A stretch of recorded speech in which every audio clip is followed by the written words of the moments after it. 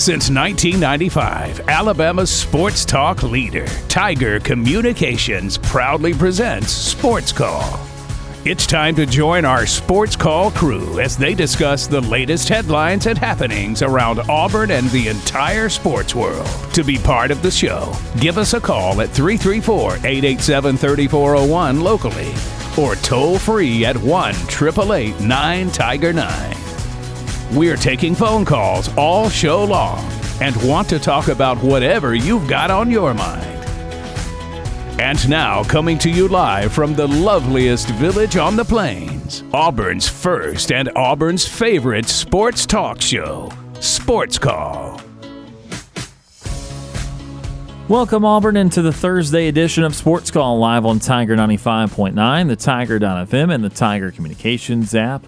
My name is Ryan Lavoie. Today I've got Brooks Childress and TP Hammock with me. TP will join in a segment or two, but for now, me and Brooks on this Thursday edition of the show. We are going to have a lot of fun in store for you today as we continue and kind of also wrap up our NFL preview as it gets underway tonight with the Kansas City Chiefs and the Detroit Lions. So we will have an AFC preview today. We had an NFC preview yesterday.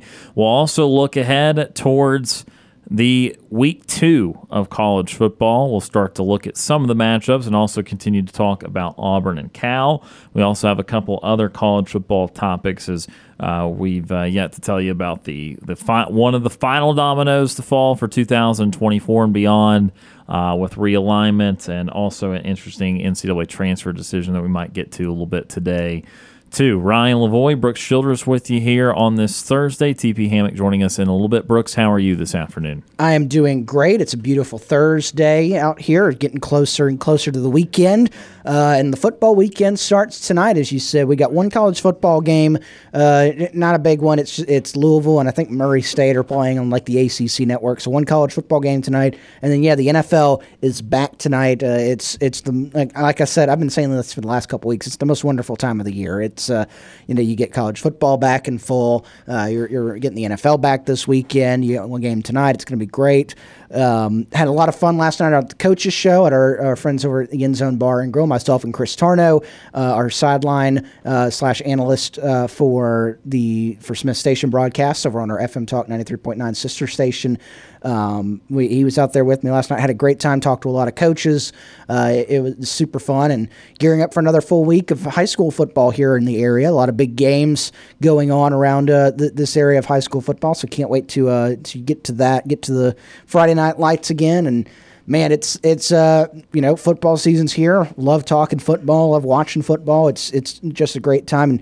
And can't go on though without mentioning, the Braves are still playing, although they haven't looked like it the last 2 nights. They dropped 2 to the Cardinals, looking to salvage a game in the series. But the thing is, you had a big weekend against the Dodgers, and the Dodgers have not looked good after that series either. So you haven't lost any ground when it comes to that number 1 overall seed in going toward October here in the next few weeks. But yeah, big day for SportsCall, big day for the show. Can't wait to talk to all of our callers. Can't wait to get into this football talk. Absolutely. If you want to give us a call today on the Orthopedic Clinic phone line, 334-887-3401. Or toll-free 1-888-9-TIGER-9. Also, we'll have SportsCall's Player of the Week coming up a little bit later in the show as well. Let's start things off, as we typically do, with some Auburn football talk as Auburn gets set to take on Cal. And, Brooks, when we're looking at this matchup again, there are still been some interesting quotes coming out of Cal, I'll say, this week. Certainly an air of confidence. And, look, I'm, of course, referring to yesterday, the Jay Knott comment that was talking basically about, you see the name Auburn on the jersey, but you watch them on film, it doesn't look like that. Doesn't look like the name on the jersey. Tell the guys to be confident, that sort of thing. There's also some players today from Cal talking about when we get this dub and that sort of thing. Where are you on public trash talk? Do you enjoy it all? Does it fire you up, or is it something that you would want your team to stay away from? Funny enough, we had talked to a couple coaches at the high school coaches show about bulletin board material last night because we were perusing Twitter, and there's a couple of teams from this area that are really good. That there's a couple of Twitter accounts out there that have listed as underdogs for this week. And you're like, how can this team be an underdog to this other team? And so we actually talked a little bulletin board material last night on the coaches show. But I'm fine. Overall, I'm fine with it because, you've got confidence in your, if you're confident in your team, you're confident in the product that you're putting out there, talk a little smack. It's part of the game. Be confident, get out there. Now, I'll say this, you at least have to back it up a little bit. You can't go out there. If you're going to smack talk, you got to go out there. And if you're going to lose, it's got to be respectable. You can't get your butts blown out. Go out there and you say, oh, we're going to get this win. This is going to be easy. This is going to, we're going to go out there and rock them. You can't get blown out of the water. You can't go out there and, get beat 35-0 or something like that. You got to back it up at least a little bit, make it a close game if you do get beat. But, when it comes to, I also do like, when teams just like quiet confidence where they're like, they're a good team. We respect them, and we know what we've got and we know what they've got. So we're a good team. So I like the quiet confidence a little bit. I do like a little bit of smack talking, especially when you get into the game a little bit. You see the players jawing at each other. It adds a little bit to the game. It adds a little bit, especially in games like this game, Cal and Auburn. They've never played before, and it's not a game that you see. It's not a type of game that you see often. And, you could go up and play it and you'd be like, oh, we're playing, Cal, and go out there and play each other, shake hands at the end of the game. You want a little bit of fire there. You want a little, make the game mean something. There's a game right in front of you on ESPN Saturday night that means a lot in the terms of college football playoffs, and it's Tuscaloosa, Alabama, Texas, and Alabama. Those teams are, they're going to be out there. They're going to be jawing at each other. They're going to be knocking each other out. You gotta, you have a same type, go out there. It's a team that you don't play that often. Make it a little bit, rile a little bit up. Make it a little fun atmosphere out there because it's, you got to have some sort of, otherwise it's just, it's another football. It's another, like the NFL. You watch the NFL every week, and this isn't a knock on the NFL, but you only have a small handful of players that trash talk. The NFL, it's a job. Everybody's out there. We're going to hit each other for 3.5 hours and then shake hands and go home because it's our job. College football, you got to have a little bit of, confidence. There's bragging rights in here. You get Cal back at home next year, so if you win, you're like, we're going to go 2-0 against you. But if you're Auburn, you lose, they've talked all the smack. You're like, well, we're going to pay them back next year. We're going to get them back next year. It adds a little juice to a game that really doesn't have a lot of built-in juice. Like in Auburn, Alabama, that's got a lot of built-in juice. The teams hate each other. Auburn and Georgia hates each other. Auburn and LSU hate each other. But it's Auburn and Cal, if you don't have a little bit of smack talk in there, you don't have a little bit of juice in there, there's nothing to get you fired up about it. It's like, cool, we're playing at 9:30 at night. Great. It adds a little bit of something to the game, So you're saying that because this game otherwise is not a big game, give something to juice up. But if it were a huge rivalry already, or especially if it was like a playoff game or a conference title game, then you would say, okay, don't really need that as much. Auburn's, to their side of things, they've really not supplied much trash talk, at least not publicly. And again, I'm fine with the trash talk a little bit on the field as long as there is a certain respect to it. I mean, we don't need to be talking about people's mamas for the hell of it, and need to have a certain line to not cross. But I'm fine with it on the field. I'm certainly fine with hyping up in the locker room. I just would say that as if I were coaching a team, I would just be uncomfortable if my players were adding fuel to the fire. Certainly the bigger the game, the more uncomfortable I'd be with it. Just because you already know that other team has a certain desire to win. You don't need to increase that desire. You don't need to egg it out of them. And I just don't see what it actually adds to your team in the game. Like oh, you're going to be more accountable now because you're saying it out in the media. Like I don't think that outweighs the potential negative of that other team just wanting to run through a wall to smack you now. I personally, if I were coaching a team, I would say by all means, in the locker room, cuss them and say what you need to say to get the guys fired up, but don't let that get out because now it's a talking point. And if we're talking about it, there's a really good chance that other people on that football team that are going to play on Saturday have seen it and are going to say, oh, really? When we get the dub against Auburn, okay. Yeah, oh, this doesn't fit what you believe the Auburn name is. So you're already kind of saying that we're above you because you say we have a name. Well, we'll put the pads to that name now. And so, again, I don't have a problem with what Cal's saying or with what their players think. They're entitled to hype up their own guys. And, again, when Jay Knott's saying that the film doesn't necessarily match the jersey, I agree in terms of rush defense. I think that when you look overall at Auburn, you look at the athletes they have, you look at the ability that the running back room has, the DBs have, the potential of some of these guys, and the athleticism. No, I think it does fit the Auburn name in a lot of ways. But in that part of the game, sure. I mean, I don't think Auburn's rush defense is good right now or projected to be good. But I don't know. It would just make me uncomfortable to try to egg on the other team, and because it doesn't feel like it accomplishes much. Like me saying that we can beat Auburn versus me saying we can beat Auburn out loud to the public, like why is the latter more constructive and productive than the former? But for neutral parties and for the hype of the game, I certainly agree with you. I think that it's now adding more of a pageantry to it, a game that's never happened, teams that have never needed to collide.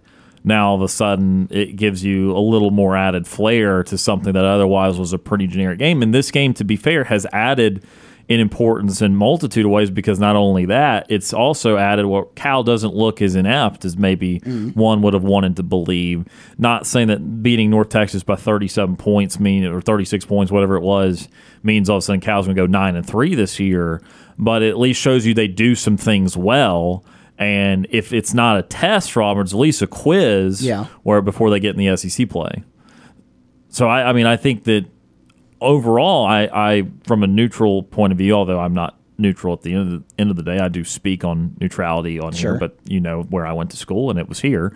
But if you were looking at a neutral point of view, then you say, well, this game is getting a little bit more zest to it than it otherwise would have and really needed to have. But it's going to be an interesting week for the SEC. We'll get into it a little bit later. But there are some interesting matchups involving SEC teams. This will be a bigger week for the league this year. Yeah, or this week, excuse me. I agree. I agree in some parts. There, I'm fine. Like I'm fine with the kids talking a little bit of smack because, like you said, it adds a little bit of flair. The thing the smack talk that I don't like is kind of what happened last week, where the clip came out of Brian Kelly saying we're going to beat, we're going to beat Florida State, and then he kind of backtracked. No, I didn't say that. It's like, well, it was on a statewide radio and your coach's show. You did say it. So that's where I don't like the coaches getting in on it because if you're the coach who goes out there, hey, your kid talked this smack earlier. What do you have to say? Well, we respect our opponent and it's they're a good program. The coach, I think the coach can talk a little smack behind closed doors. I do agree there. I think most of the smack talk, I'll say this: be respectful with your smack talk. Like the guy, whichever player it was that says when we get the win on Saturday, that's confidence. That I like that. I like the confidence there. Don't go out there and say, oh, we're going to run through them. It's going to be it's going to be super easy and everything. That's where you start like you were saying, cross that line. That it's especially in pregame. When you get into the game, it's a little more lenient. Like you said, don't go after somebody's mama, don't go after somebody's sister, don't go after somebody's girlfriend or anything. But it's before the thing, if you've got an air of confidence about yourself, like when we get the win, because if you're a Cal fan, you're sitting there, you don't want to hear your players say, well, if we get the win. If you're Auburn, if somebody gets asked a question about the win on Saturday, you don't want your players saying if we get the win. You want them to say when we get the win. As fans, you want to hear your players say when we get the win, and so. It add like we were saying, it adds a little bit of juice to the game that wouldn't normally have a lot of juice to it. But also, if you're a fan, you want your players to have that confidence. Say we're going to get this win on Saturday. Sure, absolutely. We're going to take our first time out of the show. When we come back, we'll go to the Orthopedic Clinic phone line for the first time today. You're listening to the Thursday edition of Sports Call on Tiger 95.9.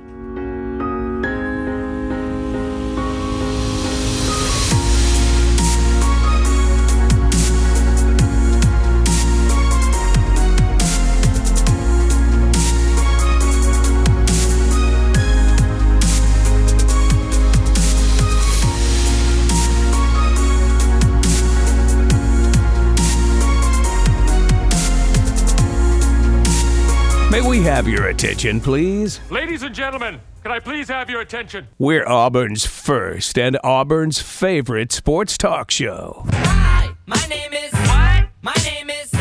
My name is. Sports Call on Tiger 95.9. I'm Deshaun Davis, former Auburn Tigers football player and all-SEC linebacker. You're listening to Sports Call on Tiger 95.9.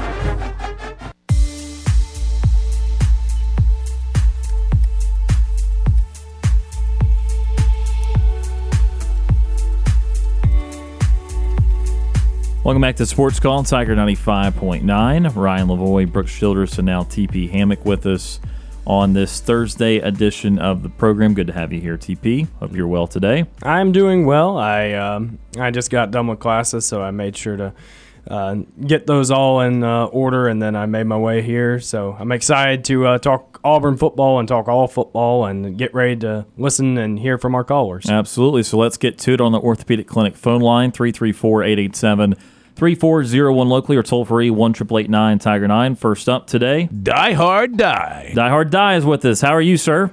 War Eagle. War Eagle. Hey, two things. First one, I'm sure you guys have mentioned this, but just kind of get quick thoughts that why is every Auburn quarterback that leaves Auburn go off and does amazing success? From Malik to now, who's the Texas Tech quarterback? Or Texas State, yeah, TJ Finley even. Yeah, that one's hard to figure. Come on, man. that guy, I was hoping he would do good. But, I mean, from Bo, it seems like hopefully we're past that, and I think we are, but we could almost become a joke where coaches and quarterbacks can come here and, go make their life better afterwards. Secondly, I'm sure you've done this, but could you just break down for my gambling friends kind of a quick breakdown of how Cal could win if they even have a chance? And I'll just hang up and listen. Thanks. Bye. Absolutely. Appreciate the phone call. That is Die Hard Die joining us on the Orthopedic Clinic phone line. Yeah, the argument for Cal centers squarely around the run game. Again, they had gaudy numbers against North Texas, 56 rushes, 347 yards, 6 touchdowns. And their leading running back, Jay Knott, 20 carries, 178, 2 touchdowns, 9 yards a carry. So the argument for them is they're going to run it early and often, and they're going to test an Auburn rush defense that was not good last year and was not overly impressive against UMass. The other elements of Auburn's defense against UMass checked the week 1 box. They forced some turnovers. They had 4 sacks, so the pass rush was there. The DBs looked pretty good, only a couple of rough pass coverage moments. Even the long touchdown pass at the end was off a screen play. So they did a good job in other elements there of defense, but just rush defense, they gave up about 5 yards a carry to UMass, so they were not overly productive in week 1 there. And, of course, again, that was the weakness last year. So if you're making an argument for Cal to cover the 6.5 or to flat-out win, you're centering around the fact that in a home environment, which, again, it's not going to be all Cal fans. There's going to be a good chunk of Auburn fans there. I don't know if it'll be 60-40 Cal or 70-30 Cal, 60 or 55-45. I don't know exactly where it will fall. But I still think Cal have a few more fans there. Can Cal control the clock? Can they run the ball 5 yards here, 7 here, 5 here? That would be their path to victory. And, of course, Auburn's first, really something game, even though Cal's not a huge opponent, certainly above UMass. Auburn's first quiz or test of sorts coming as far as you can go about away from Auburn, Alabama. Do they react well to that road trip, the first trip under Hugh Freeze? So if you're putting together an argument for Cal, it's centered around those things. I also think the over-under is very small on this one. I think it's an over-under of like 54. I wanted to say 55, so it's gone up a point since yesterday. So that's a 28-27 type of game, or if you're doing the 6-point math, 6.5-point math, it's 31-24 or 31-25. And I still kind of like the over in that. We can get the other guys' takes here a little bit later, but I would think that Cal would prefer a lower scoring game because that means running was very successful and they were able to muck up the game a little bit. but I still think that would go over the 55 line there. So there's kind of my takeaway there on the line and the betting part of it, and we'll break that down a little bit more throughout the show. But we do have a couple more phone calls, 334-887-3401 locally, or toll-free 1-888-9-TIGER-9, and join us on the Orthopedic Clinic phone line. James from Montgomery. James is with us. James, how are you this afternoon? I'm good in War Eagle. War Eagle. Yeah, I know that y'all been talking about the Auburn and Cal game that's going to be coming up this weekend, and I think in our favor, I think that Auburn is going to take Cal. They're actually going to take Cal on a road trip to like the dump. So they're going to take the trash out as well. All right, they're going to bring some chilly weather out to California, and they're going to call Cal trash and take the trash out. Okay, all right. Exactly, because I know that y'all have been talking about like trash talking and everything, and I could relate to that as well, because some people they have like different ways of trash talking. I mean, you can trash talk in a sporting event, you can actually trash talk when you're playing video games online with your best friends over any kind of game, and I really do keep that as it should be, because I think this is a good Auburn team under Hugh Freeze, and I think what he's really going to do, he's really going to bring Auburn a national championship and rub it in there in all the other coaches' faces as well. And one of those coaches is our rival, Nick Saban. I mean, once we get that national championship, we're going to rub that national championship win in Alabama's face, because this is going to be our year. I mean, I always turn on Sports Center or the SEC Network, and they always talk about Alabama's going to win another national championship. Alabama's going to win. Alabama's going to do this. Alabama's going to do that. Okay, where does Auburn stand? I mean, look at the national championships that we won. We won only 2 national championships under, the time that Auburn has played. It says it right on our homepage of Auburn. We actually have a winning mentality. You can actually see it. We have great athletes that come through Auburn, and once they leave a huge legacy behind for the next Auburn players to come, or the next Auburn fans to actually come behind us as well. Yeah, no, Auburn definitely tries to maintain a winning tradition. Obviously, Alabama does have Auburn lapped, unfortunately, in national titles, but we'll see if Auburn can progress back towards another one there. And you were talking about trash talking. I really like to trash talk people when I play chess, so that's when I like to trash talk. Yes, as well, because I actually do that as well. When we actually play like a big rivalry game like Georgia or Alabama, I always get, like, when I'm in Bryant-Denny Stadium, I'm always getting under the Alabama fans' skin. I'm always getting under them and telling them that we have great players, former players that played at Auburn. And I was like, okay, name them all. And I start naming like Cam Newton, Pat Sullivan, Bo Jackson, Frank Thomas, DeWano Bonner, and I keep on, and the list goes on and on and on. And I'm like, how do you know these people? Because I'm an Auburn fan. I've seen these people play. I've met these people in person. I know where these people are at all times. I actually met some of these people as well. And they was like, well, do you have anybody else that played at Auburn? And I was like, yeah, Teron Reed. He's one of the best football players of all time. He played at Auburn. He played in the NFL. So I always tell an Alabama fan, how many former Alabama players or athletes that played at Alabama? They'll say only one, Joe Namath. That's it. They don't have nobody else that is out from Alabama. That's it. Just Joe Namath. That is it. Unfortunately, that's not it. The current quarterback of the New England Patriots is Mac Jones, and he went to Alabama. And Tua Tagovailoa plays for Miami right now. And again, that's just quarterbacks. I would take up way too much time trying to name you all the other position players. But I know I like your spirit there. Yes, as well. And then I'm actually looking at for Thursday night football. I'm actually going to see the I'm actually going to say this. I know this is going to make some Chiefs fans, hate me because I'm a Dallas Cowboys fan as well. I think the Chiefs, they're going to lose this one at home. With this game being, they're winning the Super Bowl, revealing the Super Bowl banner, getting the rings before the game. I don't see the Chiefs winning this one. I think the Detroit Lions are going to win this one as well. And the final score for this one would be 48-28 as well. So this is going to be in the Detroit Lions' favor of winning a huge opener on the road as well. That would be a very, very high-scoring NFL game there, and I hope the Lions win, but I do think it'll be a tough challenge for them, and it's going to be a tough test of their defense, which struggled last year to face Patrick Mahomes in Kansas City. We will see if Travis Kelce ends up playing. He has a hyperextended knee, and he's still questionable for tonight.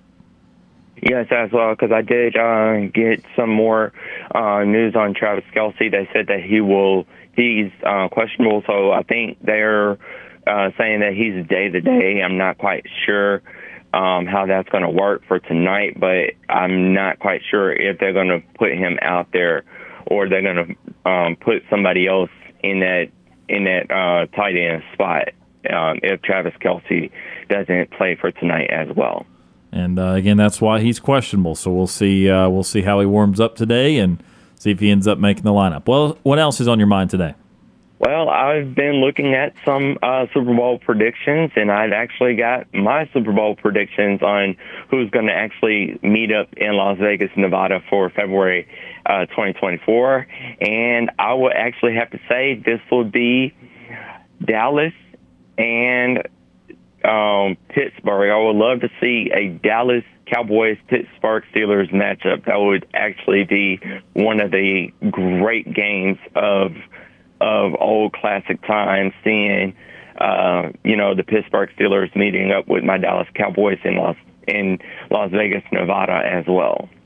Two storied franchises for sure, and I know Dallas will have a pretty good chance to be a high seed in the NFC. I'm not sure about Pittsburgh and the AFC. There's just so many good teams, and we'll preview the AFC later today, but definitely two of the most historic franchises in the sport, so we'll see how they do this year.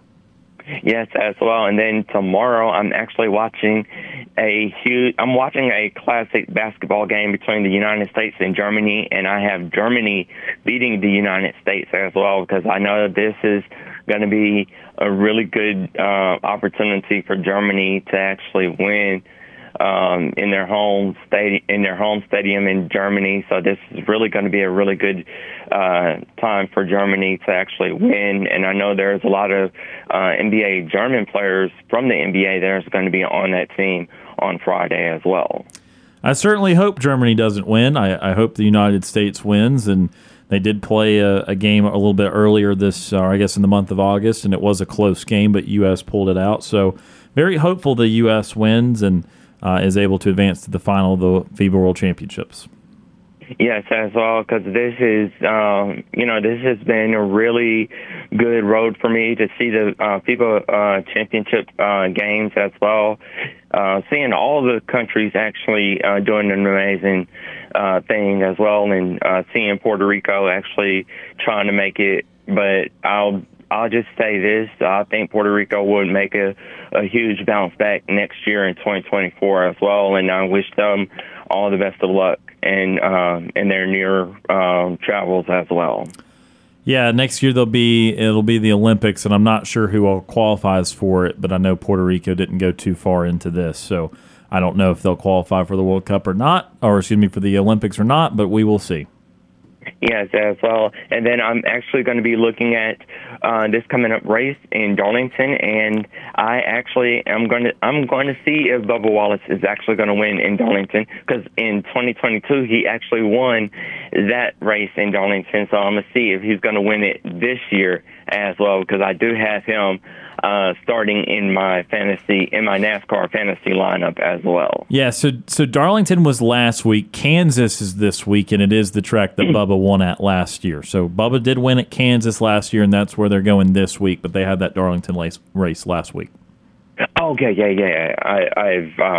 Because I was upset from last week as well. So this Kansas as well. So I have Bubba Wallace winning in Kansas as well, and then I'm gonna have him winning in Talladega next week as well. Yeah, a few weeks away from Talladega. I think Bristol will be after Kansas. But yeah, all coming up here shortly in the playoffs. Any final thoughts for us today, James, before we have to let you go? The only final thoughts I actually have is I would love to see Auburn beat Cal this weekend. I'm going to watch it. I'm going to be rooting. I wish I was out there in the Bay Area. I wish I was there with my Auburn family, but I'm going to root all the way for a big win for Auburn to win this one as well. And this one is going to be awesome, so I am ready for it as well. So I'm going to stay up all weekend long before this game, so I'm going to drink a lot of coffee just to stay up until 9 o'clock to Saturday night as well. Yeah, it's a late one with a 9:30 kick time. We've not quite seen this before for Auburn, so definitely a different experience for everyone. Yes, as well. And then on Friday, I know it's Flashback Friday, so I'm going to actually probably dig into my trivia treasure chest and see what I can actually pull out there as well. So it's going to be, I'm actually going to pull something out that I never did in my trivia treasure chest, and it might actually take me back as well. All right, James, we'll wait with that with great anticipation. All right, sounds good. And War Eagle, guys. War Eagle, James. That is James from Montgomery joining us on the Orthopedic Clinic phone line. We're going to take our next time out of the show. Back with more Sports Call right after this.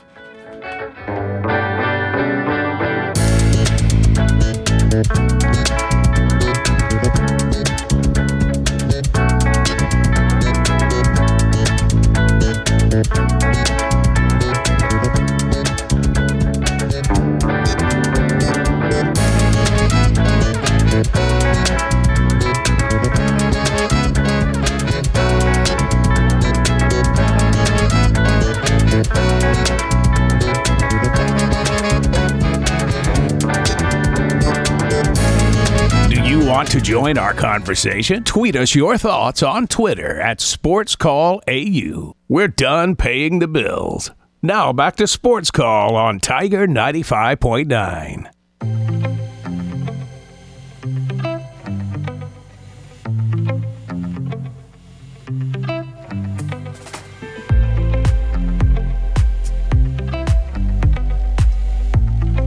Welcome back to Sports Call, Tiger 95.9. Ryan Lavoie, TP Hammock, Brooks Childress with you here on this Thursday edition of the show. Let's go right back to the Orthopedic Clinic phone line, 334-887-3401 locally or toll-free 1-888-9-TIGER-9. Next up on the show, Ward Dam Steve. Retired Ward Dam Steve is with us. Steve, how are you this afternoon? And, I know it's Thursday, but it feels like Friday. How about you guys? I mean, it's getting close. I don't know if I feel like it's Friday yet, but we're getting there. Okay. Hey, TP, it's good to know that you're still attending classes, like myself, and I appreciate you can be commended on your perseverance. So stay with it. Well, yes, sir. I was thinking of this last night, but I'm a senior. This is my last semester at Auburn, but throughout my collegiate career, I've only missed 2 classes with a stomach bug, but that was just the way that I was raised. I hated being late to anything, let alone miss anything. So, yeah, I'm keeping true to it, though, Steve.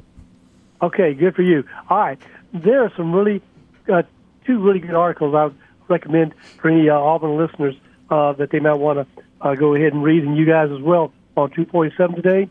One's by Philip Marshall.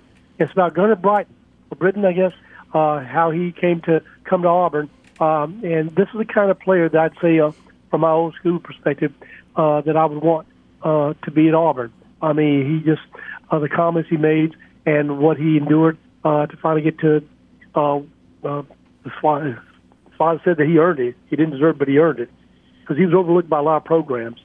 But it's a really good read. The other article is having to do with, didn't know this, but Peyton Thorne and Sam Jackson actually played with each other, and they're best friends. In fact, Peyton Thorne actually has texted Sam Jackson this week. But according to the article, Sam Jackson said that he has not responded. So he's only read it. He says he doesn't believe in corresponding with the opponent's players, and he was joking, of course. But he said he looks forward to the game. But they played in the same high school team. Peyton Thorne was the quarterback, and Sam Jackson was the receiver. Yep. So I don't know if you guys knew that, but it's a good read. So I just thought I'd mention those two articles for you. Yeah, I had seen a little bit about Sam Jackson, too. And, by the way, his playing status, he is likely to play on Saturday, too. Okay, well, good. I hope they'll both be continue, because he said they're best friends. I'm sure they'll continue to be best friends. Yes. And, I don't mind trash talking, but let's do it maybe after the game. I don't know. But what's the point of it anyway, guys? What's the point of I know our guys haven't said anything. I haven't read anything in Twitter or Instagram. Many of our players, have they? Not that I've seen. No, I'm sure in the locker room privately they're hyping themselves up, but no, not out loud. And I think the point of trash talk is just to get underneath the opponent's skin and try to turn that extra energy into a negative. But I just don't, again, publicly, that's not my preferred method of doing that. And I've seen people get penalties on the field, maybe not in the NFL, but on college, for trash talking at the opponent's players. Haven't they done that? Yeah, well, yeah, basically taunting, yeah. Okay. All right. Moving on, guys. The NFL game tonight. I heard James' comments. James, you need to know this, my friend. With Mr. Patrick Mahomes, he is 5-0 straight up as a starter for the first week of NFL games. And for you bettors out there, he is 4-1 against the spread on the first week's games. So I don't know if you guys knew that. I didn't know he was those stats were that good for him. I think his numbers pretty much any time are going to be really good. But, yeah, no, as you said, perfect on the first game of the year. All right. And then for the really you did this category, according to the people at Bleacher Report, they said this is the worst NFL bet of the season. Have you seen that article, who they're referring to? I have not. Well, here it is, guys.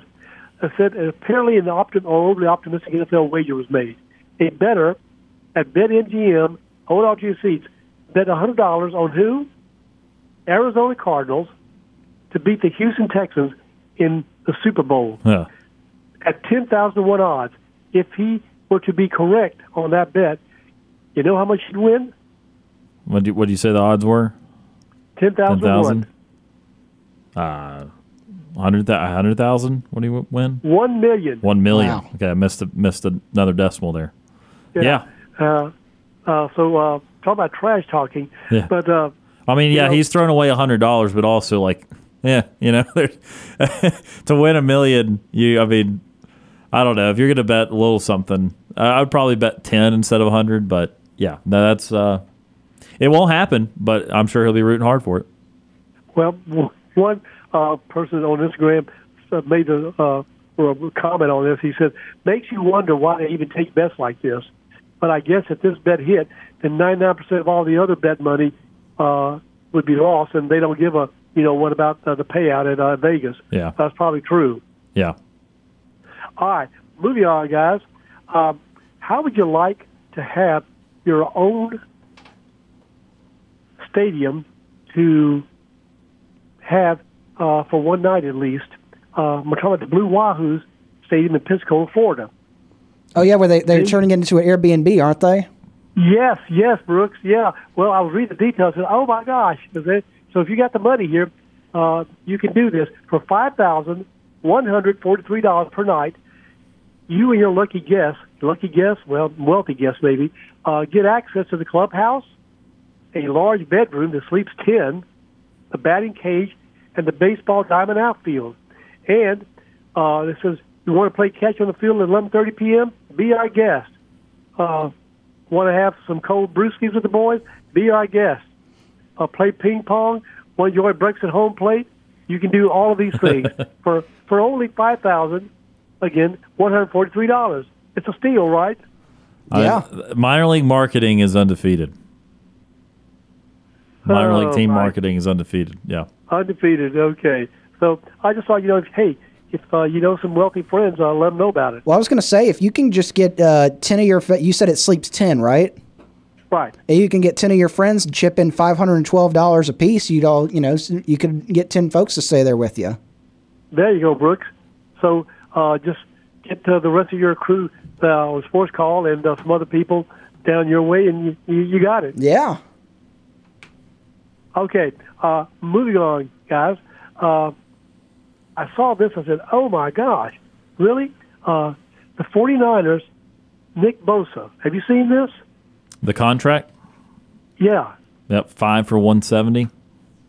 5 years for $170 million. With hold on to your seats on this one. Even if I get sick and break a leg, I get $122.5 million guaranteed. Yep. Yeah, no, I mean, you want to break a leg? That sounds like it is. Obviously for the NFL world, it's a lot. I mean, there's no denying that. But also want to remind you that in most other leagues, most of their contracts are fully guaranteed. It's the NFL. It's actually the outlier where it's not all guaranteed. Like if you sign 5 for $170 in Major League Baseball, that's guaranteed. I mean, even if you're on the injured list half the time. So what about the NBA, Ron? Same thing. I mean, they're all guaranteed. Certain contracts can have a special clause, but that is abnormal. Like when Jaylen Brown just signed that 5 for $250 or whatever it was for Boston, that's guaranteed. Unless there's a special clause in there to protect Boston, which again would be rare. That's all going to Jaylen Brown no matter how he plays. All right. And it says here, according to CBS, that this new deal makes Bosa the highest paid ever defensive player in NFL history. Yeah. Yep. Is he that darn good? For this time period, yeah. Him and Micah Parsons are who I think of primarily as the best defensive players in the league. I know there's I'm forgetting the name of Kansas City's Chris Jones. Chris Jones is sitting out right now because he's up there and looking for a bigger payday. But again, we obviously, am I taking Bosa or Lawrence Taylor? I'll take Lawrence Taylor, but again, you didn't get paid like that back then. So Bosa is top of the heap now. And how old is this guy? Late 20s, 28-ish probably. If I had to guess, 27, 28, somewhere in there. So he's still got some years in. Yeah, it's not like running back. He's 25 years old. Oh, he's only 25. I'm sorry. Yeah, so he's got plenty of years. Joey Bosa's probably about 28 or so then, his brother. Wow. And where did he play college at, guys? Ohio State. So did Joey. Oh. Both Bosas. And when it comes to these big NFL contracts, especially on the defensive side of things, if you don't, especially with a guy like Bosa, if you don't pay him, somebody else is going to, and then they're chasing around your quarterback. So you'd rather have him chasing around their quarterback than him chasing around yours. Well, that's interesting. What about the salary cap? What does that do to the 49ers? Nothing? Well, I mean, they're gonna have to come up with creative ways eventually. There's been a lot of stretching and meandering around the cap in recent years by teams like the Bucs and the Rams as they chase Super Bowls, and basically you convert the contract into a signing bonus, then you stretch it out to where you're technically that you've given that player the money, but they're counting against the cap even beyond the term of their contract. It gets pretty complicated, but these NFL GMs have gone to great lengths to try to finesse the salary cap to get to keep the players they want to keep as long as they can. Okay, well, I just said, gee, it must be nice if somebody just guarantee you this money. You don't even have to show up almost. But, all right, moving on real quickly, guys, because I know Tom, although he's out there today, loves these kind of trivia stuff. So in honor of Tom and crazy stuff when it comes to food and drinks, this is coming up for Halloween, guys. Do you guys drink Fanta sodas? Not really. Was it a Fanta Icy yesterday? I think so. Yeah, I think I had a Fanta Icy yesterday, actually, but usually don't drink it much. Well, here you go, guys. This comes from Eat This, Not That website. In honor of the approaching Halloween season, says Fanta is coming out with a brand new drink that's black in color, and I'm looking at it. It is black. And it says it's doing it for Halloween. It has 0 sugar, but here's the kicker. The secrecy extends to the actual flavor of the drink, which remains as a mystery. So you'll have to actually drink it to guess what the flavor is. But also do this other thing, because it is Halloween, right? You'll turn your tongue black when you drink it. Oh. Okay. Yeah, that's so I'm creative. looking for it because I said, well, I got to find it then. Yeah, who knows? You'll have to tell us what it tastes like. Okay, you guys are not going to take the challenge? We might, but no, I like too many sodas to risk it with one that I don't like. So, and Fanta's usually still towards the bottom of the list for me. I'll take a look around. Brooks will be adventurous. I like the new stuff. I always go and try new stuff. Like today, I tried the new Chick-fil-A milkshake, the caramel crunch shake. So I kind of like the new stuff. Okay. Well, speaking of food real quickly, guys, one last freebie for you. Not Chick-fil-A, but Dairy Queen is starting on the 11th of this month until the 24th, will be offering their medium-sized blizzards for 85 cents, commemorating when the blizzard was first introduced to the public in 1985. I'm down. Yep. I'm there. Same. Sign me up. 85 cents, guys. Yep. Yes, as well. All right. That's all I got. And our team has already left or not? Yeah. Oh no, the team. Yeah, I think they should have left by now. What is it? 4:00. So Yeah. I mean, I think because unless they want to be getting in at I guess you gain 2 hours back. I mean, I don't know. I don't know that for a fact. I would think if they've not left, it's any moment now. Okay. Well, it should be. This is what I call to me, ideal football weather. It's going to be, I think, in the low 60s at game time. Yep. Be in the 60s. Yep. All right. Well, guys, that's all I've got. Hey, thank you for letting me ramble as much as I did today. So, with that said, have a safe afternoon and evening, and we'll definitely give it a shot again tomorrow. Until then, War Eagle, guys. War Eagle C, appreciate that phone call as always. That is retired War Dam Steve joining us on the Orthopedic Clinic phone line. Just another minute or so left in this hour. Again, reminder, coming up in hour number 2, we will have some AFC previews for you as the National Football League gets going tonight. This is one of the only Thursday night games you can watch on linear cable. As we've been talking about the Spectrum and Disney dispute, this one on NBC, but remember, Amazon Prime has the primary package on Thursday night, so definitely take advantage of this one on NBC tonight. So we'll preview the AFC coming up at the 4 o'clock hour. Also have a Sports Call 5 at 5 presented by Southeastern Land Group shortly after that. And we'll get into a couple more college topics as well, such as the decision made with the NCAA eligibility and with the ACC new members, which we were not able to get to. That news broke last Friday. We'll try to get to that for a few minutes today alongside TP Hammock and Brooks Childress. I'm Ryan Lavoie. 1 hour in the books. We continue on right after this.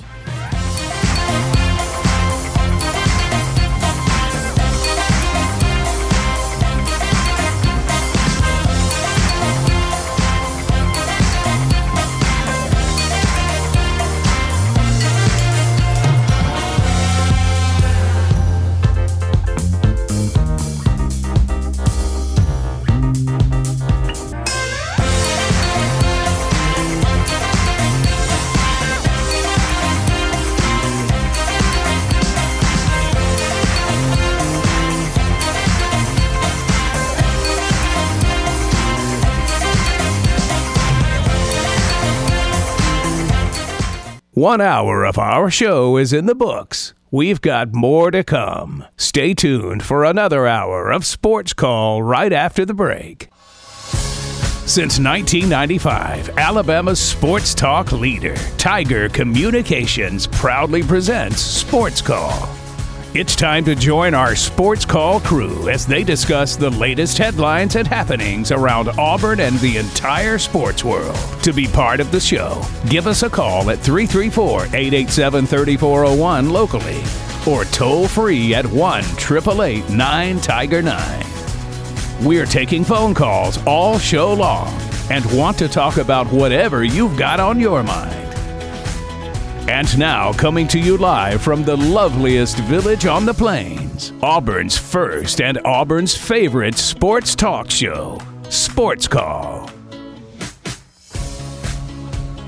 Hour number 2 of Sports Call starting right now. Tiger 95.9, Ryan Lavoie, Brooks Childress, TP Hammock with you here on this Thursday edition of the program. Want to remind you that if you ever miss anything, go back and check it out on the Sports Call podcast, which is brought to you by Coca-Cola. If you ever miss Sports Call live, or if you want to hear something again, make sure you go back and listen to our show on demand wherever you get your podcasts. Enjoy an ice-cold Coca-Cola to go along with the hottest sports talk. Coca-Cola, taste the feeling. And, of course, you can find the podcast on SoundCloud, Google Play, iTunes, Apple Podcasts, Spotify, TuneIn, and the Tiger Communications app. All right, so we get going here in hour number 2. As got a lot of football to talk about. We'll get to AFC previews in the NFL shortly. Let's talk a little college ball still in the meantime. Not a whole lot going on tonight, as Brooks said earlier, just Louisville and you said Murray State. Yeah. Might be worth watching if it was basketball, but not exactly going to be excited about it in the football scale of things. Let's talk one more segment here. Haven't talked about it this week. Haven't talked about it since it happened. Putting a bow on the realignment, as I don't think much more else can happen of relevance. We still got to see what happens with Washington State and Oregon State, but two more dominoes. Two of the last dominoes did officially drop on Friday. Of course, we were not going to talk about that at that moment as we got set for the actual games. But come on down to the ACC. Cal and Stanford and Southern Methodist University, also known as SMU. So that's right. Auburn's playing an ACC game against Cal next year, or an ACC opponent. So rest in peace to the Pac-12 opponent here. But I think that what's been interesting to me, fellas, is that North Carolina publicly against it. Florida State's been trying to get out of the league for a few weeks now. Clemson's not been as loud as the others, but everyone's kind of assumed they want out too. Especially after this Monday. Well, yeah. But I think that what's interesting is that after this move was made, the thought is that it's even more likely that these schools leave the ACC. Part of the reason the ACC did this was that there's some more contract language, some clauses that basically incentivizes them to keep the membership up to 14 or 15 schools, and if it does, then it still is guaranteed a certain status and negotiating power and all that sort of thing, kind of some vague stuff, but nevertheless some status things.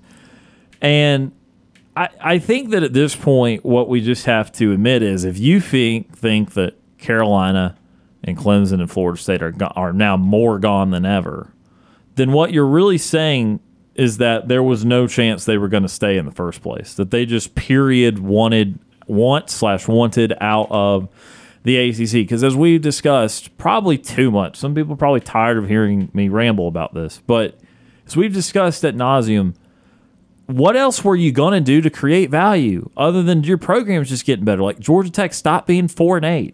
And Louisville, get back to a good place. And Miami, how about you get back to a really good place? And Boston College, don't lose to God knows who like you did in week 1.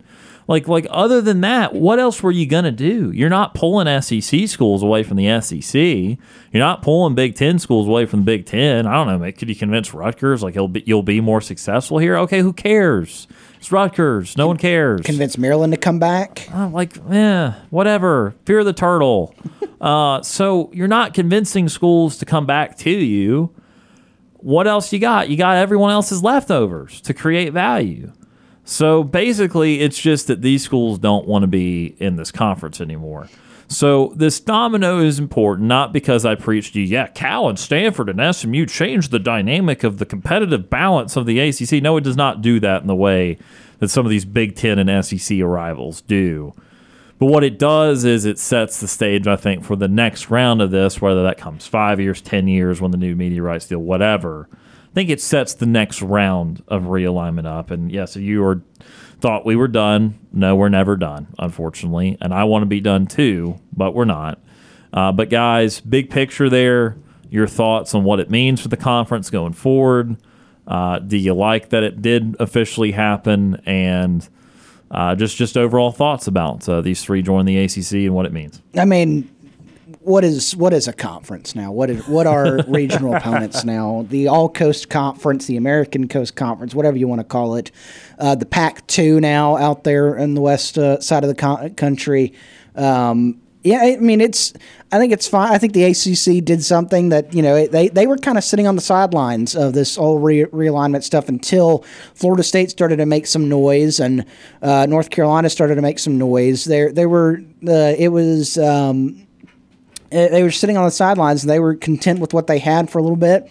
But I agree with you. Your analysis there, Ryan, is that it sets the stage. I don't necessarily think it's a foregone conclusion that Florida State and Clemson and North Carolina and those type of schools are out the door. Like they already have one foot out the door. I don't think that's a foregone conclusion. But I think to your point, it sets up in case one or two of those schools leaves, or maybe all three of them leave. You now have three schools that fill that void and, keeps you at that same level. Again, not the same competitive level because Stanford and Cal and SMU are not overall arching sports. You look at it, they're not all on the same level as those three schools competitively, but you keep the numbers where they are. You keep your status as a Power 5 conference. You do not start heading down the road that the Pac-12 headed down after USC and UCLA left town last year. But they bring all three of those programs do bring different things to the table when it comes to the smaller sports. But conferences are realignment's been around forever. It continues to be around. It's going to continue to be around. It's just where where you find the money. So I like the move for the ACC to continue, to keep themselves as a conference and not start to get picked off here. If Florida State and Clemson leave, then you see other what we could call predatory conferences now be like, oh, let me take this team and let me take this team and oh, Georgia Tech, you're going to have fun in the Sun Belt and stuff like that. It sets themselves up to not fall to what the Pac-12 did, which is I think where the Pac-12. They failed a little bit when they lost USC and UCLA. They were not proactive in going out and getting somebody to keep the conference whole. Say, hey, we got these two have left, and yeah, they were that's a big market, LA. But guess what? We grabbed these let's say San Diego State and Boise State. We grabbed these two to come in and keep our numbers up. We're still good. They're premier. These two are premier Group of 5 schools. You grab two schools. If you're the ACC, you set yourself up not to head down that road, and hopefully prop yourselves up as a Power 5 conference, whatever the Power 5 looks like here in the next couple years going down the road. Yeah, I think it's a really interesting thing. I think they did the right thing. If you're the ACC, what else could they do? Like, you had SMU, who was coming in for free for 9 years, zero revenue, and if you get a chance, read the Ross Dillinger article he just posted today about how SMU got that opportunity. It's really good.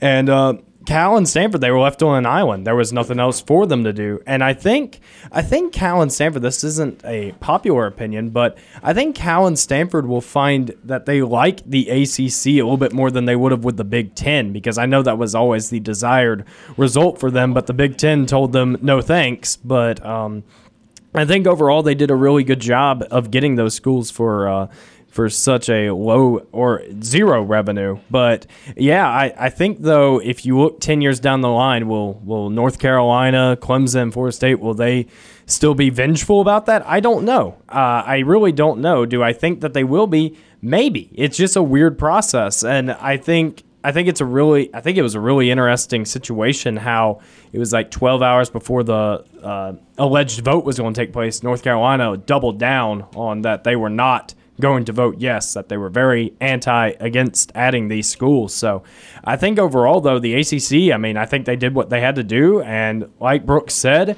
they didn't make the same mistake as the Pac-12, where whenever you lost to those two schools, they didn't immediately go into attack mode and try to get a San Diego State, a Boise State, even an SMU. SMU openly vetted that they wanted to join the Pac-12, but to no avail. It was just, if we look at it, I think later down the line, I think this is a safety net for say. I think this is more of a safety net. If those 3 schools, even if a 4th school leaves, then it's like, okay, yes, we lost them, but we still have a good amount of schools who are still going to want to be in the ACC, and we can make this work, and we may be able to get some group of 5 school or something like that. So overall, like I have said a couple times, good for them. I think it'll be a pretty good fit. It's going to take a little while to get used to.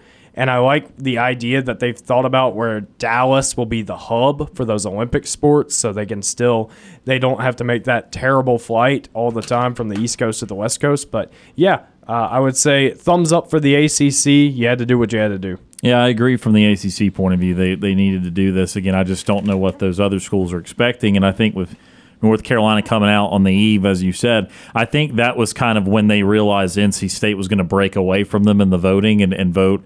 But NC State's not valued as much as North Carolina. And North Carolina has a slightly more historic program. It's not night and day, but it's a little bit higher capacity in football, a little bit better football tradition, and then obviously basketball blows State out of the park. So Carolina is looked at as a different tiered property in the ever-changing game of conference realignment. So it was understood why NC State needed to be a little bit more protective of it than North Carolina. And look, these schools that are been whiny babies, they get a couple extra million out of this because of SMU foregoing shares for several years, and because of Stanford and Cal taking reduced shares. They make $3, $4, $5 million per school, which will more than cover the travel costs. They'll pocket some of it. So again, I don't know what else they were wanting to do. 334-887-3401 locally or toll free 1-888-9-TIGER-9. Let's go back to the Orthopedic Clinic phone line. Jeff from Columbus. Jeff is with us. Jeff, how are you this afternoon? Doing great, guys. How about you? Doing well. Great. Hey, I was hoping this hot weather was gone, but you say what? Maybe down into low 60s tonight, huh? Or tomorrow? Yep. The low's getting in the low to mid 60s. It's just those highs still getting close to 90. Yep. Yeah, that's crazy big change like that. Hey, is this ACC expansion with Cal, is this football and basketball only, or it's all of them, every sport for all three? Yep. Dang. That's crazy. I still, like I say, student athlete isn't in it anymore. It's just athletics because, like you say, I don't understand. A baseball team plays 3-game series, so they're going to have to travel, and I guess they have to travel to UCLA or anything else like that too. But it just seems like a lot of travel time for students. Yeah, the non-revenue sports too, or again, it's tough. Yeah, that's crazy. A volleyball team traveling all the way, cross country for a volleyball game. But man, like you said, you hit the nail on the head. I thought it was over when South Carolina and Arkansas came in to the SEC. I thought, that's what I thought, and then it's just gone from there. But so it's not going to end. So why doesn't the SEC, and I'm sure, it's because there's contracts and stuff like that, but the SEC needs to just go ahead right now, expand, get Florida State, North Carolina, Clemson, and Miami. That would be my 4 right now. And it's not because I think North Carolina and Florida State are top 5 football programs. I really don't. I don't believe Florida State or North Carolina is going to be in the top 5 at the end of the year. But, but with the history over, I'm a little older than you all, but I remember when Miami was something. I mean, baseball, football, basketball, North Carolina, of course, basketball and baseball, Clemson, they've always been good in baseball, or were good at baseball and stuff. So I just believe they're teams that historically would fit. And gosh, like I say, I don't know how we can get rid of Missouri and Oklahoma. You know what I'm saying? And I like to keep Oklahoma because of their football tradition and stuff like that. But it's a lot, play them on a dang, non-conference schedule. But like I say, eventually it's going to get to where they're either going to have to add more games or just play a conference schedule, because you add, like you say, 2 more teams or 4 more teams to a conference. how many would that put the SEC at? So they're going to be at 16 starting next year. So you add all 4 of those, would be up to 20. So that'd be 20? Yeah. Yeah, so that'd be 10-game schedule, conference schedule, So, if they're going to add them, I wish they'd just go ahead and do it now. I was so mad when Florida State didn't come when South Carolina came, So I just wish they'd, at least I could theoretically still see myself driving to North Carolina to watch a football game, or as far as Miami to watch a football game. I'm still not going to Oklahoma and Missouri. I'm not, but then again, they don't need my money. You know what I'm saying? I'm sure somebody's going to make it. Like you said, I'm curious to see the Auburn's fans at Cal. Yeah. I want to see if it's over 50%. That is a long way to go. Or it's not like you're playing in the championship game this time. Right. You know what I'm saying? This is against Cal. So I just want to see how many people are actually going to make that trip because, it still costs money to fly. And I can't believe there's that many that have their own planes, but you'd be surprised, I guess, okay? But, man, one more thing real quick. Sure. I saw that this morning about Bosa. And so what's he getting, $32 million a year? I didn't do the math that quick. 35? Yeah, about 34, I believe. Yeah, about 34, yeah. Yeah, and I remember, and we've talked about it, when the Boz got, what did he get, $10 million for 10 years, something like that? I go, they can't pay him that, or Rich Rod getting $10 million a year. Uh-huh. $100 million for 10. Oh, there's no way they can pay it. I guess that's why a beer costs $20 now. Yeah. That could be part of it. It is that, but I don't understand how the Falcons do it. Seriously, I don't go to many pro or Falcons games or anything like that. But even at the stadium there, they do have reasonably priced concessions. Yeah. At the new stadium. I'm surely you all have been there. Yes. But yeah, I couldn't imagine going to a Yankees game, or I think Steve came up with this thing. Of course, Steve came up with it. About the concession prices at different locations and stuff. Yeah, it's hard enough to go to a football game. You'd have to get a loan to go to a football game. But if you're a Braves fan or something like that, season ticket holder, and you're golly, I couldn't afford to eat there. So, but either way, the people are going to keep paying it, and that's what I'm saying now. Is we're going to end up eventually getting more teams and stuff. Mm-hmm. So, I think we should just go ahead and get them now, and then I'd say be done with it. But then there'll be 20 team leagues, so it'll never stop. But those are the 4 I'd like to see right now. But, sure. Hey, you all have a great program, and I'll talk to y'all probably later on this week. Sounds all right? good, Jeff. Appreciate the phone call. All right, bye now. That is Jeff from Columbus joining us on the Orthopedic Clinic phone line. Appreciate Jeff for calling in there.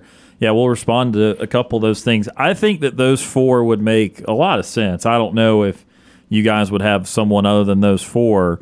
I think the issue continues to be that Sankey really genuinely does not want to do this. And I can't stress that enough because look at it. Like, Florida State is begging the SEC or the Big Ten, please, I want to be more monetary value. I want to be in the biggest of the big. Florida State is publicly wanting this, and yet no one's acting on it so far.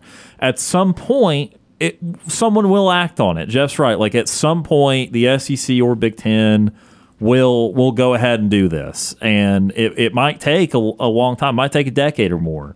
But at some point, it'll get even bigger. It's pretty fair to speculate on that at this point. But again, I think the reason is like, I think that there is some sort of acknowledgement from the SEC that this is not ultimately what's best for the game, to have 2 or 3 huge conferences and that's it. That's not why the sport is special to begin with. And so I think that there's been real hesitation for them to do this. Now, look, you can still say, well, they still took Texas and Oklahoma, and look, that's a fair point.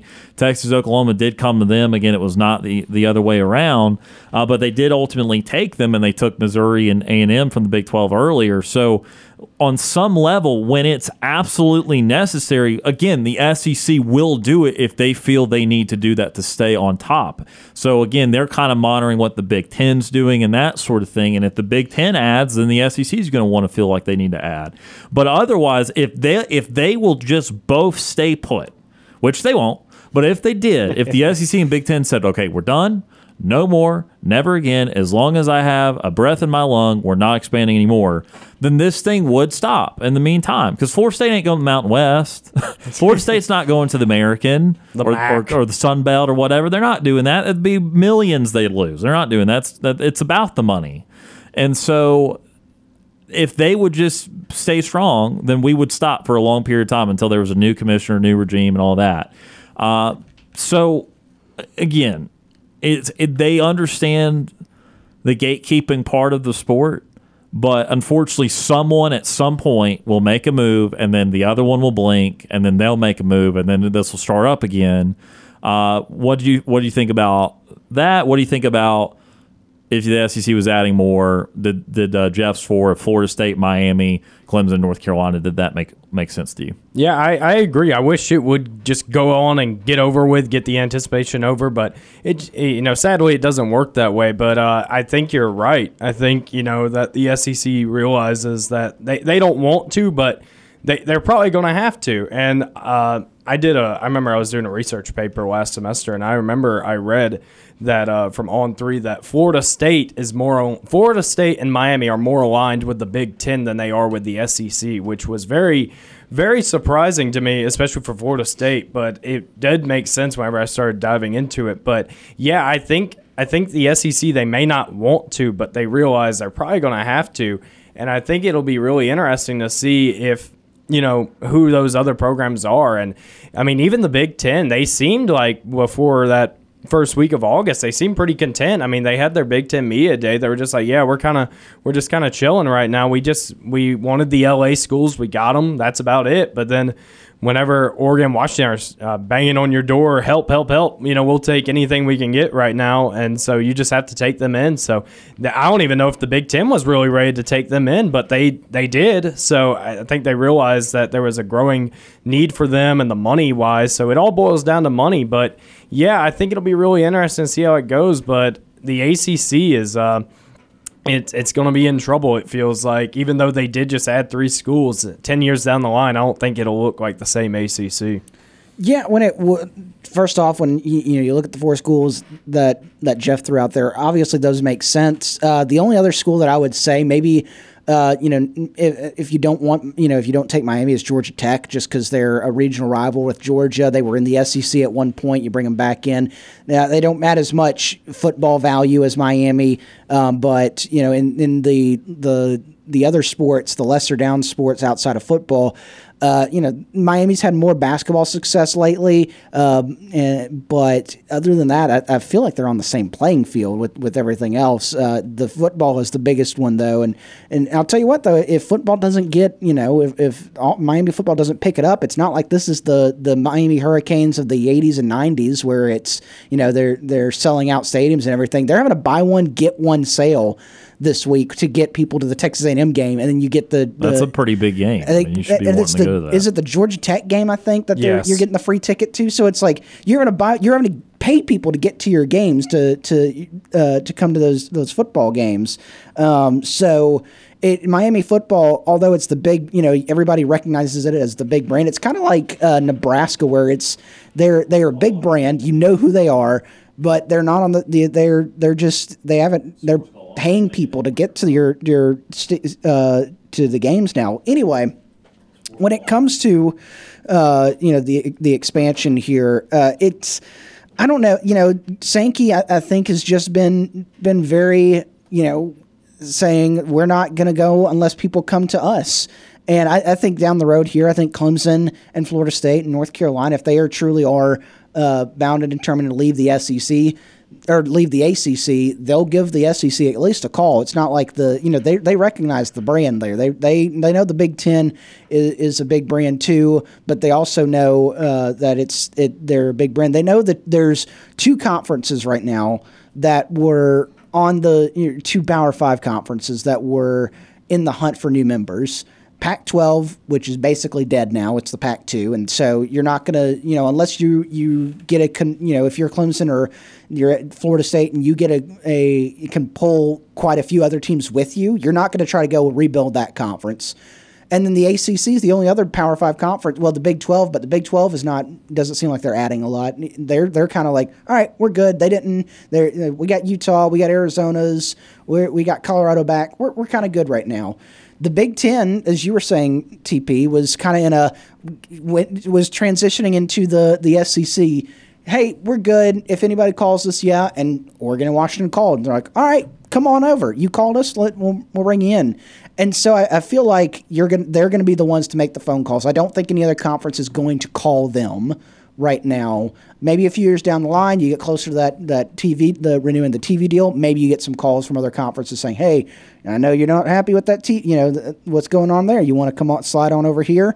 But right now, I think that it's going to take another conference stepping up and doing the calling. And I don't know if obviously the SEC is not in that position right now where they want to call people. And I think the Big 10, even before the Oregon and Washington move, was kind of in that same area. We're like, we're good. We expanded. We reacted to what the SEC did.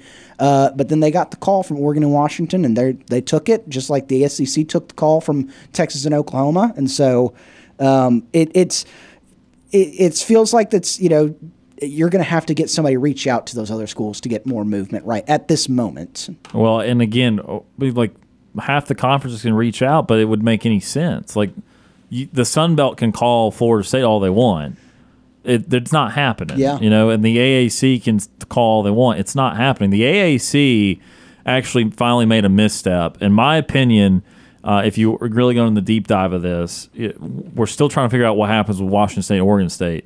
The AAC is not interested. It's not going to be the AAC. So we're pretty much looking at, does the Mountain West just is there a merger? Does the Pac-12 poach Mountain West and stay alive? Does Mountain West just get Oregon State and Washington State come over and officially kill off the Pac-12? That's really your scenarios. But the AAC didn't want Oregon State and Washington State. I guess due to travel, and they're now targeting Army to join in. And again, Army was in a conference several years ago in CUSA. But I just think that's a bad move. I think they should have just brought in Washington State and Oregon State for getting the travel, because it's about posturing long term, and you would have needed that to. If you've gotten Washington State, Oregon State, you would have put yourself front of line of all the group of 5 right now. You would have officially, because right now, you can make arguments for the Sun Belt and the Mountain West with the AAC. We got to figure all this out for the next couple of years and see where it actually falls. It's not a foregone conclusion the AAC is the top group of 5. They still obviously want to be, but Tulane, Memphis, UAB, UTSA, North Texas, Florida Atlantic, East Carolina, traditionally maybe some of those above the Sun Belts, because the Sun Belt schools haven't been around as long as most aspects, but it's not clearly better. Might be a little better. And same thing with the Mountain West, like you got Boise, San Diego State, etc., Fresno. But if they'd gotten Washington State, Oregon State, there would have been no argument. And then when the TV rights come up, do you try to pitch a juicy contract structure? Say, if you all come over here, then what you'll make over here will be comparable to what you'd make over there, and then all of a sudden you can play by new rules that you like better and own this conference kind of thing. That might have at least been worth an interest. But now, like if you just moved those 4 ACC schools into the AAC, the ACC would still have as much value even without those schools, and then obviously with those schools they'd clearly have infinitely more value than the AAC. So I didn't get that move from Moresco and the AAC to target Army. Cool for Army, Navy, same conference. They'll still play every year, but probably won't be a conference game, won't count for the conference record. It's going to be weird. So still waiting on Washington State, Oregon State. But again, Cal, Stanford, and SMU bound for the ACC. Almost done with realignment for this very lengthy and impactful round. But again, what will it set up down the road? Again, I think the ACC will be the conference to watch. We're going to take, our first time out of hour number 2. When we come back, we'll get to SportsCall's Player of the Week. We'll also get into some National Football League projections. NFC was yesterday, AFC up today, with the NFL starting tonight. You're listening to the Thursday edition of Sports Call on Tiger 95.9.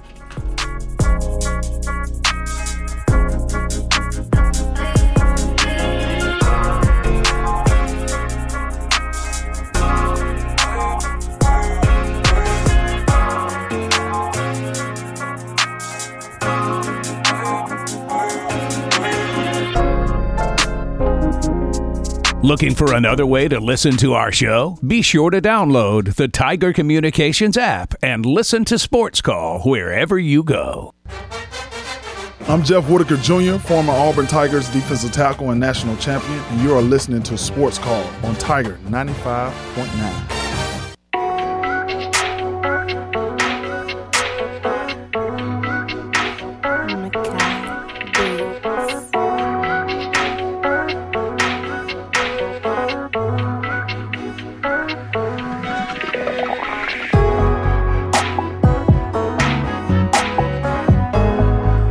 Welcome back to Sports Call, Tiger 95.9. Ryan Lavoie, TP Hammock, Brooks Childress with you here on this Thursday edition of the program. Coming up in just a couple short minutes, we are going to get to a rundown of the AFC, similar to how we did it with the NFC, with a quick breakdown, 5 to 10 minute breakdown of each division. But first, as we continue on with the show, we want to reveal this week's Sports Call Player of the Week. Braves DH Marcell Ozuna is Sports Call's Player of the Week. Ozuna continued his hot streak, going 10 for 27 over the 7-game stretch, hitting 4 homers and driving in 8 runs. Behind an excellent effort from Ozuna and the rest of the Braves lineup, the Braves went 6-1 over this past week, including taking 3 out of 4 in Los Angeles in the biggest series of the season so far. Marcell Ozuna is Sports Call's Player of the Week. So back-to-back for the first time in a very long time. I cannot recall when it last happened. I know it happened sometimes in previous years, but Marcell Ozuna wins Sports Call Player of the Week. He had a lot of competition this week. It was a split vote. There was I know there's a Childress Sanders vote. There was definitely a Travis Hunter vote. I don't think Penix of Washington got anything, but Marcell Ozuna winning it for a second consecutive week. I heard on the broadcast 2 nights ago, obviously these 2 games against the Cardinals not going as well, but I heard 2 nights ago that in the previous 23 games Ozuna had played, he was hitting 420, and he's gone 3 of 8 in the last 2 games combined, so he's still probably hitting around 400, basically almost a month now. It's ironic that he's up to about 25 or 26 games of hitting 400, because 25 or 26 games is about how long he was hitting 080 for to start the year before he got it turned around in early May. So Ozuna wins it. TP, I know that would you have gone Hunter, or would you have gone Ozuna, or who would you have gone this week? Personally, I probably would have done Shador. Okay. But I respect the Ozuna pick because he was just so dang good. I mean, he was just so good. I mean, there was no wrong answer there, but I think Shador had a monumental game. Maybe it was just, I just did not expect that out of him. Maybe it was just more surprise, but Ozuna, like you said, that's incredible. And now you got to think about it, though, with the Braves, is he's doing so well. And next year, correct me if I'm wrong, he has 1 more year left on his deal, right? So it's just they've gone from not picking that up to absolutely picking that up. Yeah. Yeah, it's just it's interesting to see. I'm very interested to see what his next contract will be, if it is with the Braves, unless he's asking for too much money or something else happens, maybe off the field.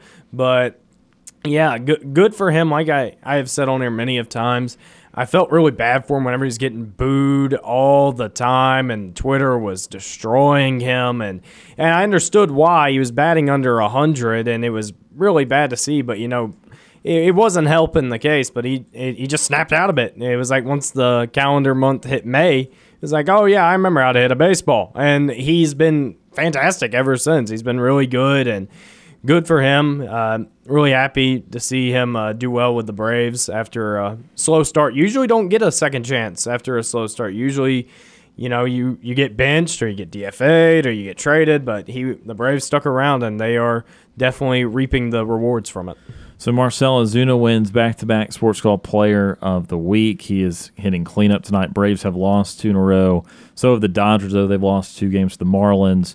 And both teams, I think, going on an emotional low after the emotional high of that 4-game series in L.A. I think both teams have kind of taken this first series of the next week off.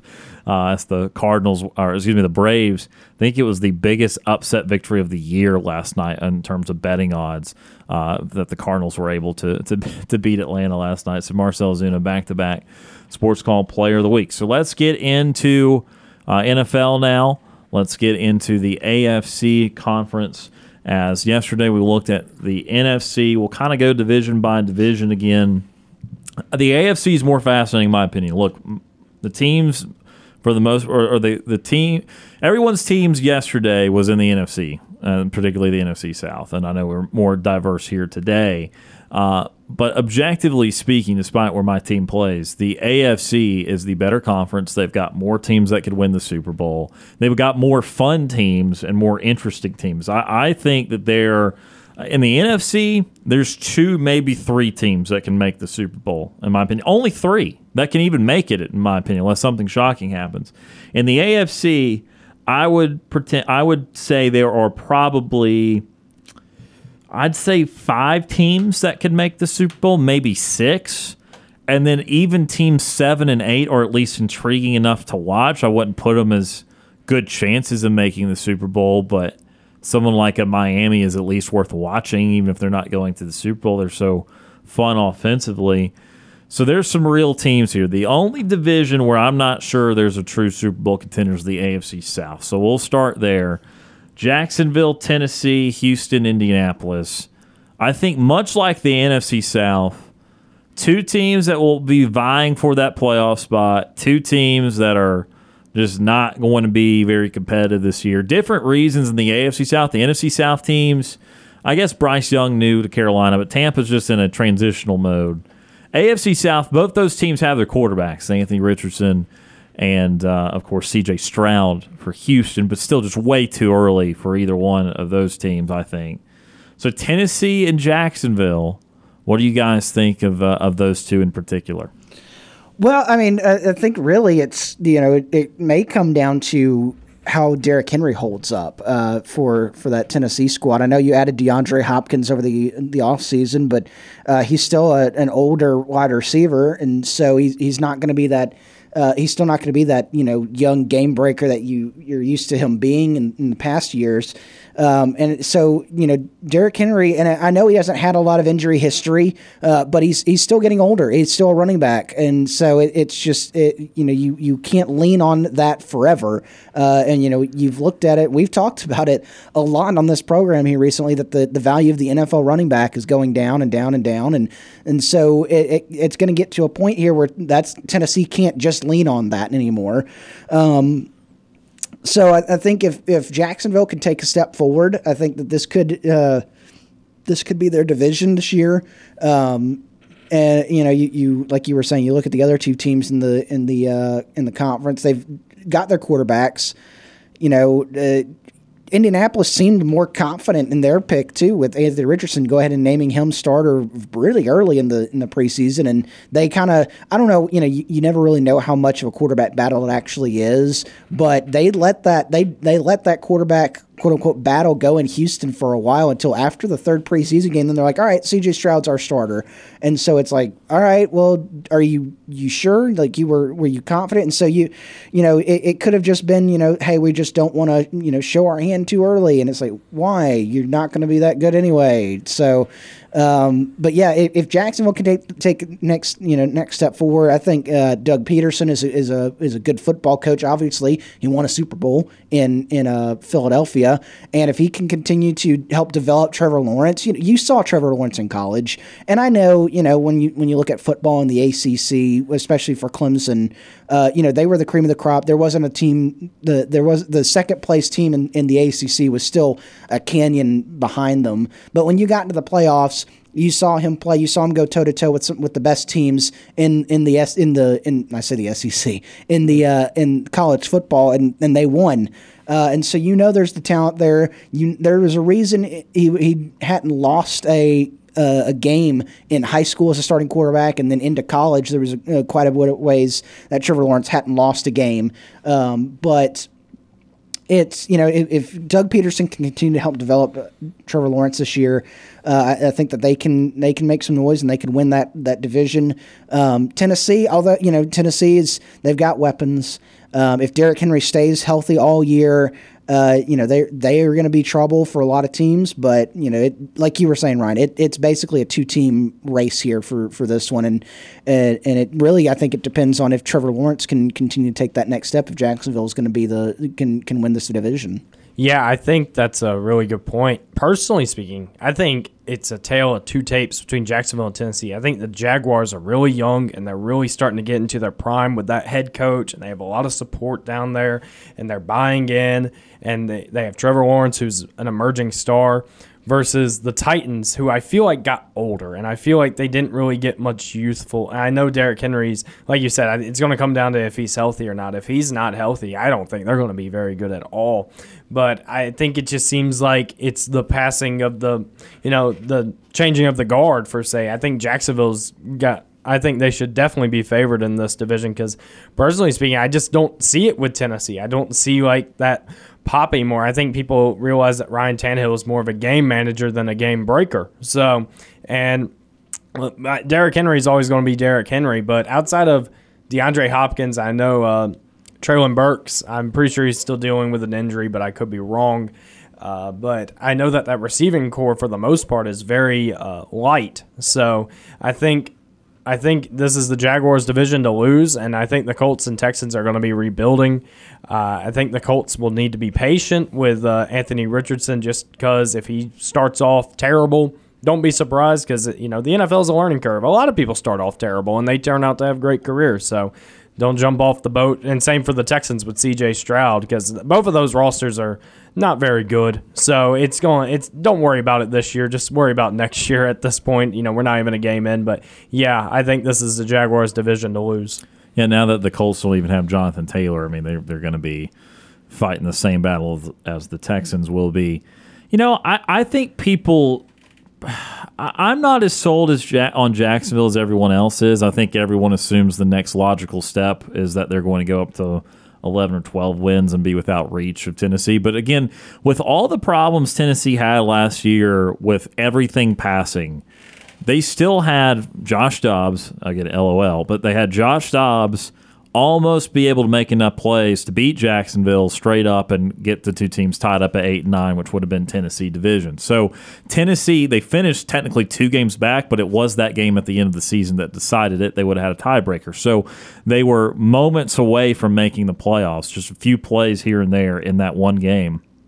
And so I don't think they're too far gone because I don't think the quarterback play can get worse than last year. I think Tannehill was the worst version of himself. Do I think he's a great quarterback? No, I do not. But I do think that as you saw the year before when they were the 1 seed in the AFC, I do think he's capable of more than what he gave last year. And also, by the way, he was hurt for several games. You had Malik Willis, who was just downright bad. That's what caused Josh Dobbs to play.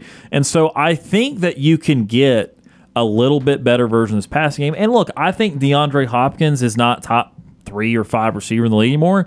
I'd still put him top 10 or top 15. I think he's being sold a little bit short. If he would not been suspended last year and out for the beginning of the year, he would have been a 1,000-yard receiver last year, even with a kind of a horrible passing attack from Arizona. So I think that he can still have another 1 or 2 really good years in him. So I think the path's there for Tennessee. Yes, you do worry that Derrick Henry is 29 years old. You do worry that at any time now it could be it. Remember, he broke his foot in 2021, and I was really worried he would not come back well last year as a bigger-bodied running back, but he still ran for 1,500 yards last year. It's going to happen at some point, but if you want to make the argument he's got 1 or 2 more really good years in him, look, he's been bucking a lot of trends with just how big he is at that running back position. So I think Henry can still have another productive year. They can have a little bit more of a passing attack. Their defense with Vrabel is always solid. So I think it will be competitive. I lean towards Tennessee, actually, in the 2, but I certainly understand why everyone loves Trevor Lawrence and Doug Peterson trying to develop him further. I do think that it's no small thing that Jacksonville has Calvin Ridley now, too, by the way. I think Calvin Ridley was really good with Atlanta. I think that obviously his issue why he didn't play was not injury-related, and so that means he really just kind of got a year off in his mid-20s, and so he should be primed for a really good year. And then, by the way, I think Tank Bigsby's going to be pretty good as a rookie. So, again, I totally get the argument for Jacksonville. I just think that Tennessee, look, all they have is to go for it for 1 more year because they've got coach has been there a while. They've got an older quarterback. They've got an old running back. They run the ball a lot. The team, as you guys said, is a little older. Like, this team is built for one last division title here before they get swelled up by the potential of Houston and Indianapolis and then eventually Jacksonville taking over. So, again, you look at some franchises around the league and you just expect that they're going to have something go wrong, and that's kind of how I feel about Jacksonville's. Like, I don't trust that a Jacksonville team with pretty high expectations is actually going to live up to those expectations. But, again, on paper, certainly see it with them. And, again, if Trevor Lawrence takes that next step, that would be a big deal. Again, Indy's going to be really bad.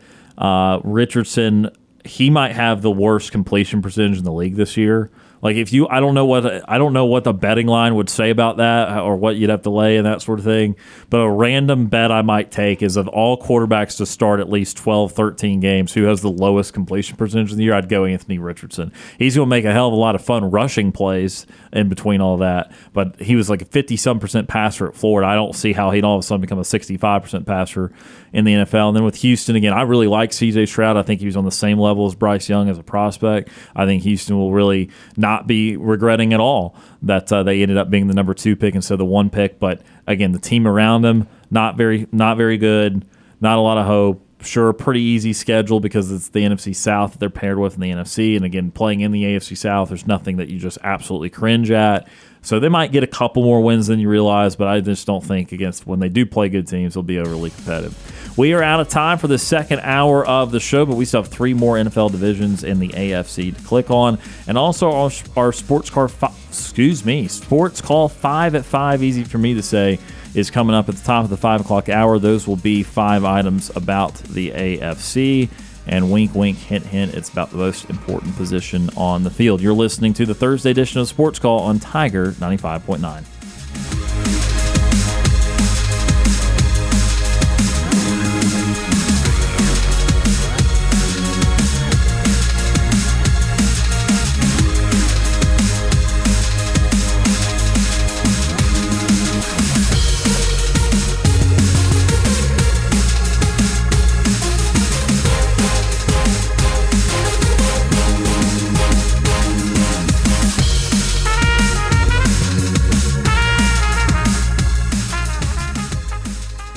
Two hours of Sports Call are finished. Don't touch that radio dial. We've got one more hour to go. Whether you're leaving work, cruising around town, or listening on demand, we've still got some fun left for you. To be part of the show, give us a call at 334-887-3401 locally or toll free at 1-888-9-TIGER-9. Auburn's first and Auburn's favorite sports talk show has been on the air since 1995 and is ready for 60 more minutes of fun. Now, let's get this hour of Sports Call started.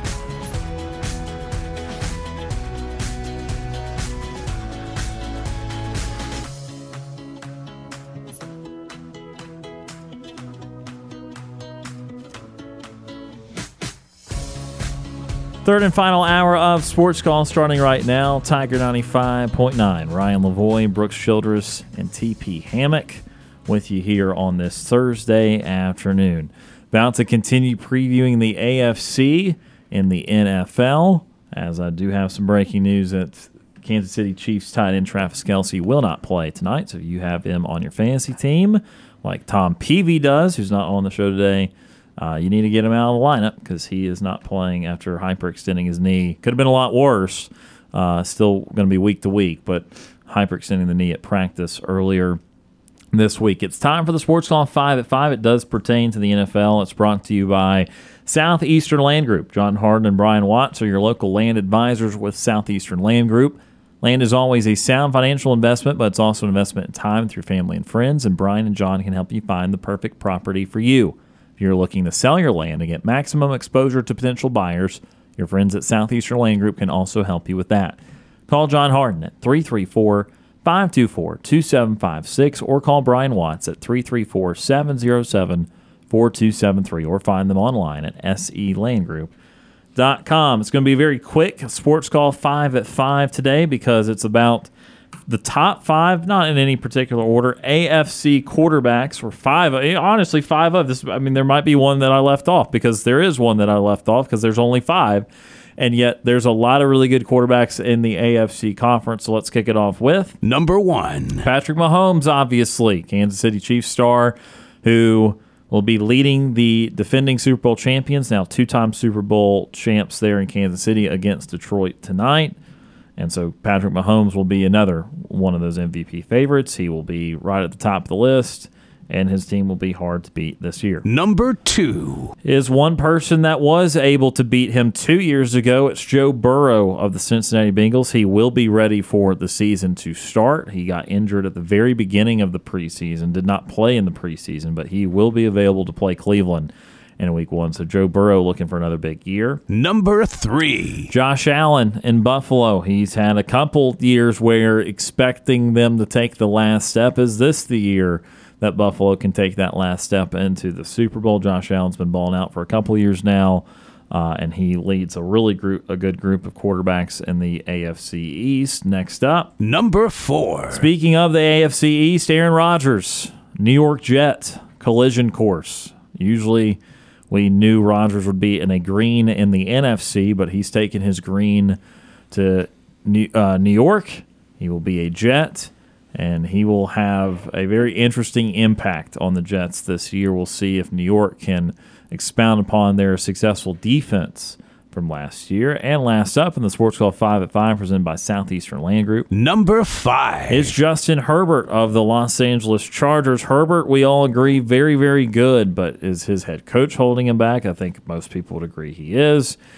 Just a coaching conundrum for the Chargers, Brandon Staley, but certainly L.A. is still a team to watch, and Justin Herbert is a lot of fun to watch. And so those are 5 of the top quarterbacks in the AFC. Left off the list, Lamar Jackson, who just made a lot of money. Deshaun Watson, who in Houston was a really, really good quarterback, top 5 quarterback in the NFL. Tua Tagovailoa, who was playing really good in Miami before he got concussed, not once but twice last year. The quarterback play in the AFC is damn good. I mean, I just named 8 guys. Those are probably 8 of the top 11 or 10 in the entire NFL, and they're all in the AFC. So we went through the AFC South, got that out of the way because, well, they're one of the divisions that don't have a top 8 or 9, although Trevor Lawrence would be pretty close to that. He'd probably be, 9th, 10th, 11th, somewhere in that equation. So, again, maybe 9 of the top 11. We just keep going up and up. Other than like Jalen Hurts and 1 or 2 others, they're all in the AFC. So let's go on to Brooks's division now. AFC East. No, we don't have to talk about it. We need to talk about it. It's a good division. Patriots, Dolphins, Bills, and Jets. Yeah. Patriots now looking like they could be last in this division. Although I don't think a bad and competent team. I think they do lack in a couple of skill areas, which has been the case the last few years. I think the defense will still be good. Mac Jones is kind of in a prove-it year. It needs to be pretty good at least this year. But you're looking at Miami when Tua was healthy last year. It was one of the best teams in the league. Tyreek Hill, Jalen Waddle, a lot of fun to watch. New York was not a bad team last year, even with bad quarterback play. I mean, they were trotting out Zach Wilson one week. Then it was Joe Flacco. Then was it Mike White or somebody else last year too. And they still go 7-10, which is not awful. They were in a lot of games. And then, of course, you've got Buffalo, who won the division last year, was really good. I don't think they were necessarily underwhelming, but, again, they didn't get it done in the postseason. They went 13-3, had the Bengals game canceled, obviously, because of the DeMar Hamlin situation. He is on their active roster, by the way. He did make the 53 for Buffalo. So, guys, this looks like a division where you could argue no one would go, if not under 500, not vastly under 500. Going to be one of the more complete divisions in all of football. That's the thing about the AFC East is, like you said, it's the I hate to say it, but the New England Patriots seem like they are the team now that is the quote unquote the worst team in the division. They're you look at it and there's a strong possibility they finish last, but it's not like they're a bad team. It's not like a few years back where it's like you look at the AFC East and you say, oh, the Jets are the worst team and they're fighting for a number 1 pick, or oh, the Dolphins or the Bills are the worst team and they're fighting for a top 5, top 10 pick. The Patriots are a team that at the end of the year they could finish last in this division, but still end up 13, 14, 15, somewhere around that pick area where they're still a decent team. You get to win some games. It's just everybody else is kind of it's really after Buffalo, or after Tom Brady left New England, Buffalo immediately stepped up to the plate and they're like, all right, we got a quarterback. We're gonna start running things. And then it became an arms race between the other two teams there, with the Jets taking a few years to get into it, but you could see the Jets trying to rebuild. It wasn't like they were drafting and saying, all right, let's see if this works. They were actively trying to get players. They were actively trying to rebuild. The Dolphins actively trying to get better, actively trying to rebuild. Firing coaches left and right, trying to get everything. When they saw that, when they saw Tom Brady leave the division, and they saw that the Patriots take that step back the first year without him, everybody in the division said, we've got a chance now. We got a chance to step up here and make some noise. And I think they all did. Like you said, the Patriots are a team that they're going to have a really good defense this year. It's the offense that's going to be the question mark. They've tried to fill in some of those holes. You look at their offensive weapons.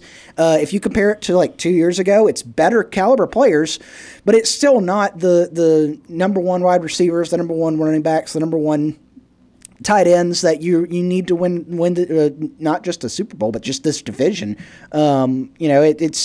It's going to be an interesting one. The Jets have really, I think the Jets have done a lot, like I said, a lot the last few years, and then that's a go for it. They're going for it with this Aaron Rodgers thing. They got him, a 2-year deal right now. Yeah. They're I don't know if Aaron Rodgers, and that's the thing, is it's a 2-year deal with Aaron Rodgers, and then after that, everyone kind of assumes he may retire. It's like he's going to give it 2 years here in New York. If it doesn't work out, all right, he's done. And so Jets are trying to win it now. The Dolphins, you're trying to win it now, but you're also trying to figure out if you can keep going forward with Tua. I mean, he's been hurt the last few years. You mentioned it.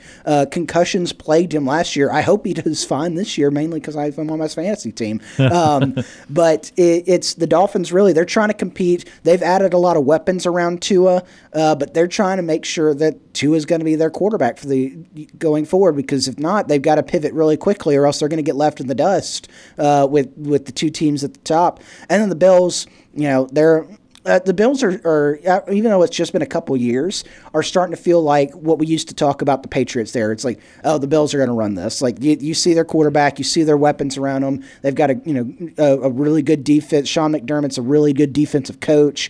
The thing is you last year offensively, after who's the Giants head coach that was there? Daboll, Brian Daboll. When he left, you saw a little bit of a step back from Josh Allen. Not a lot, but just a little bit.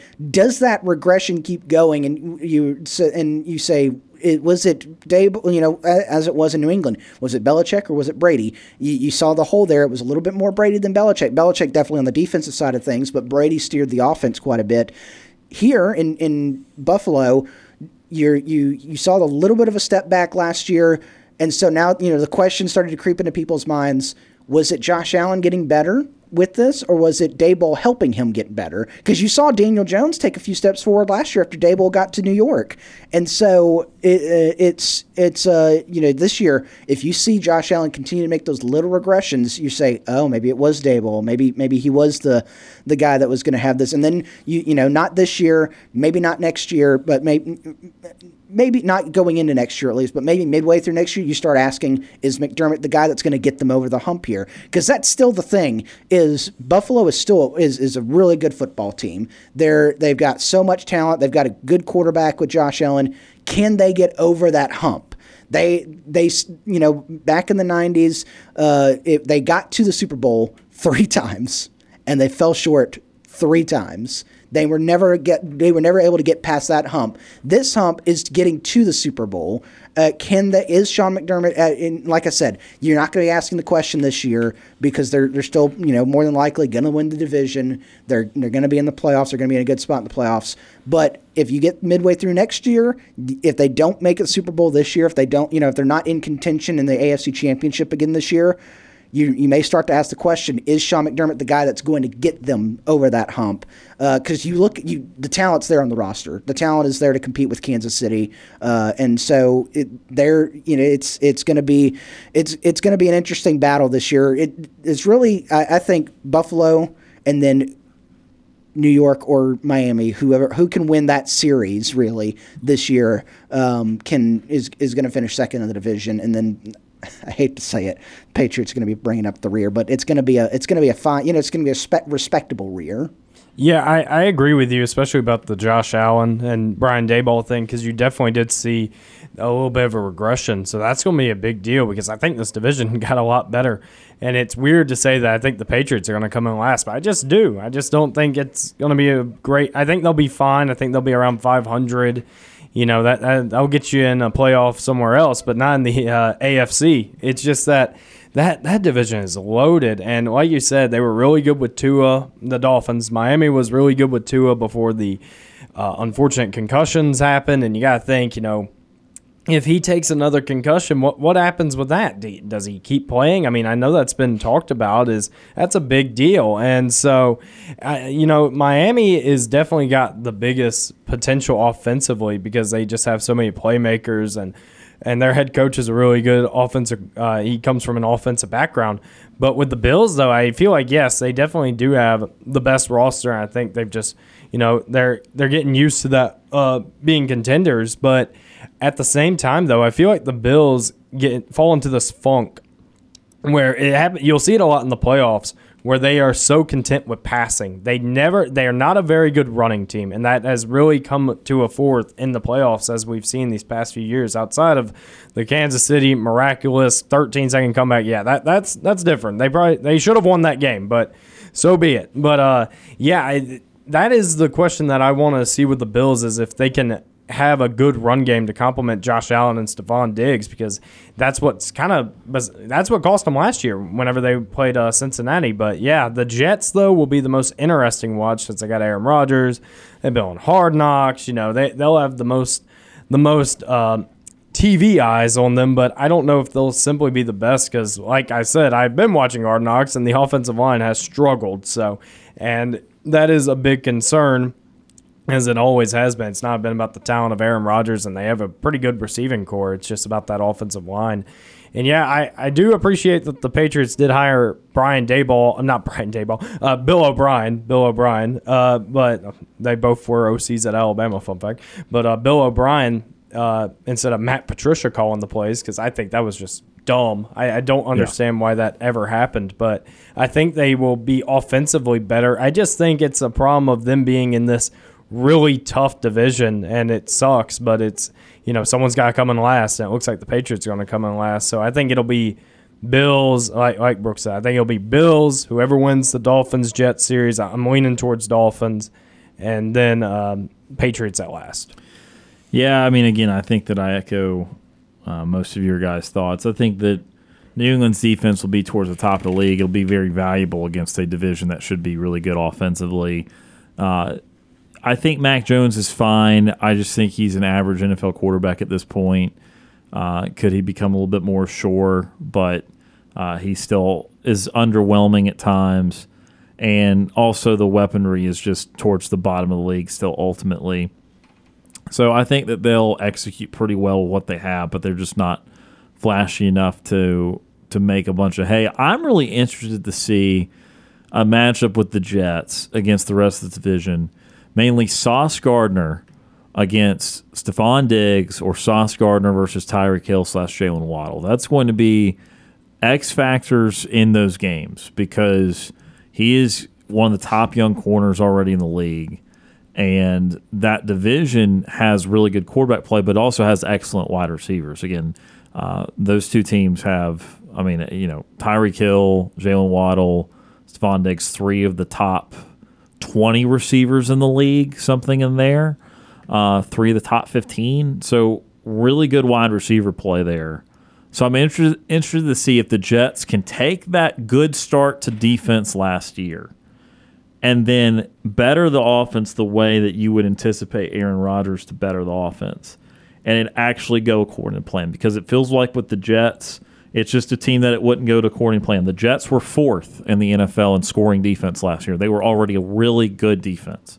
So, again, it's not that they have to be the best offense. They don't. They don't have to have Rodgers come in and play like prime Green Bay Rodgers if it is true that he really did decline, because the Jets were 29th in points a game last year. 4th in defense, 29th in offense.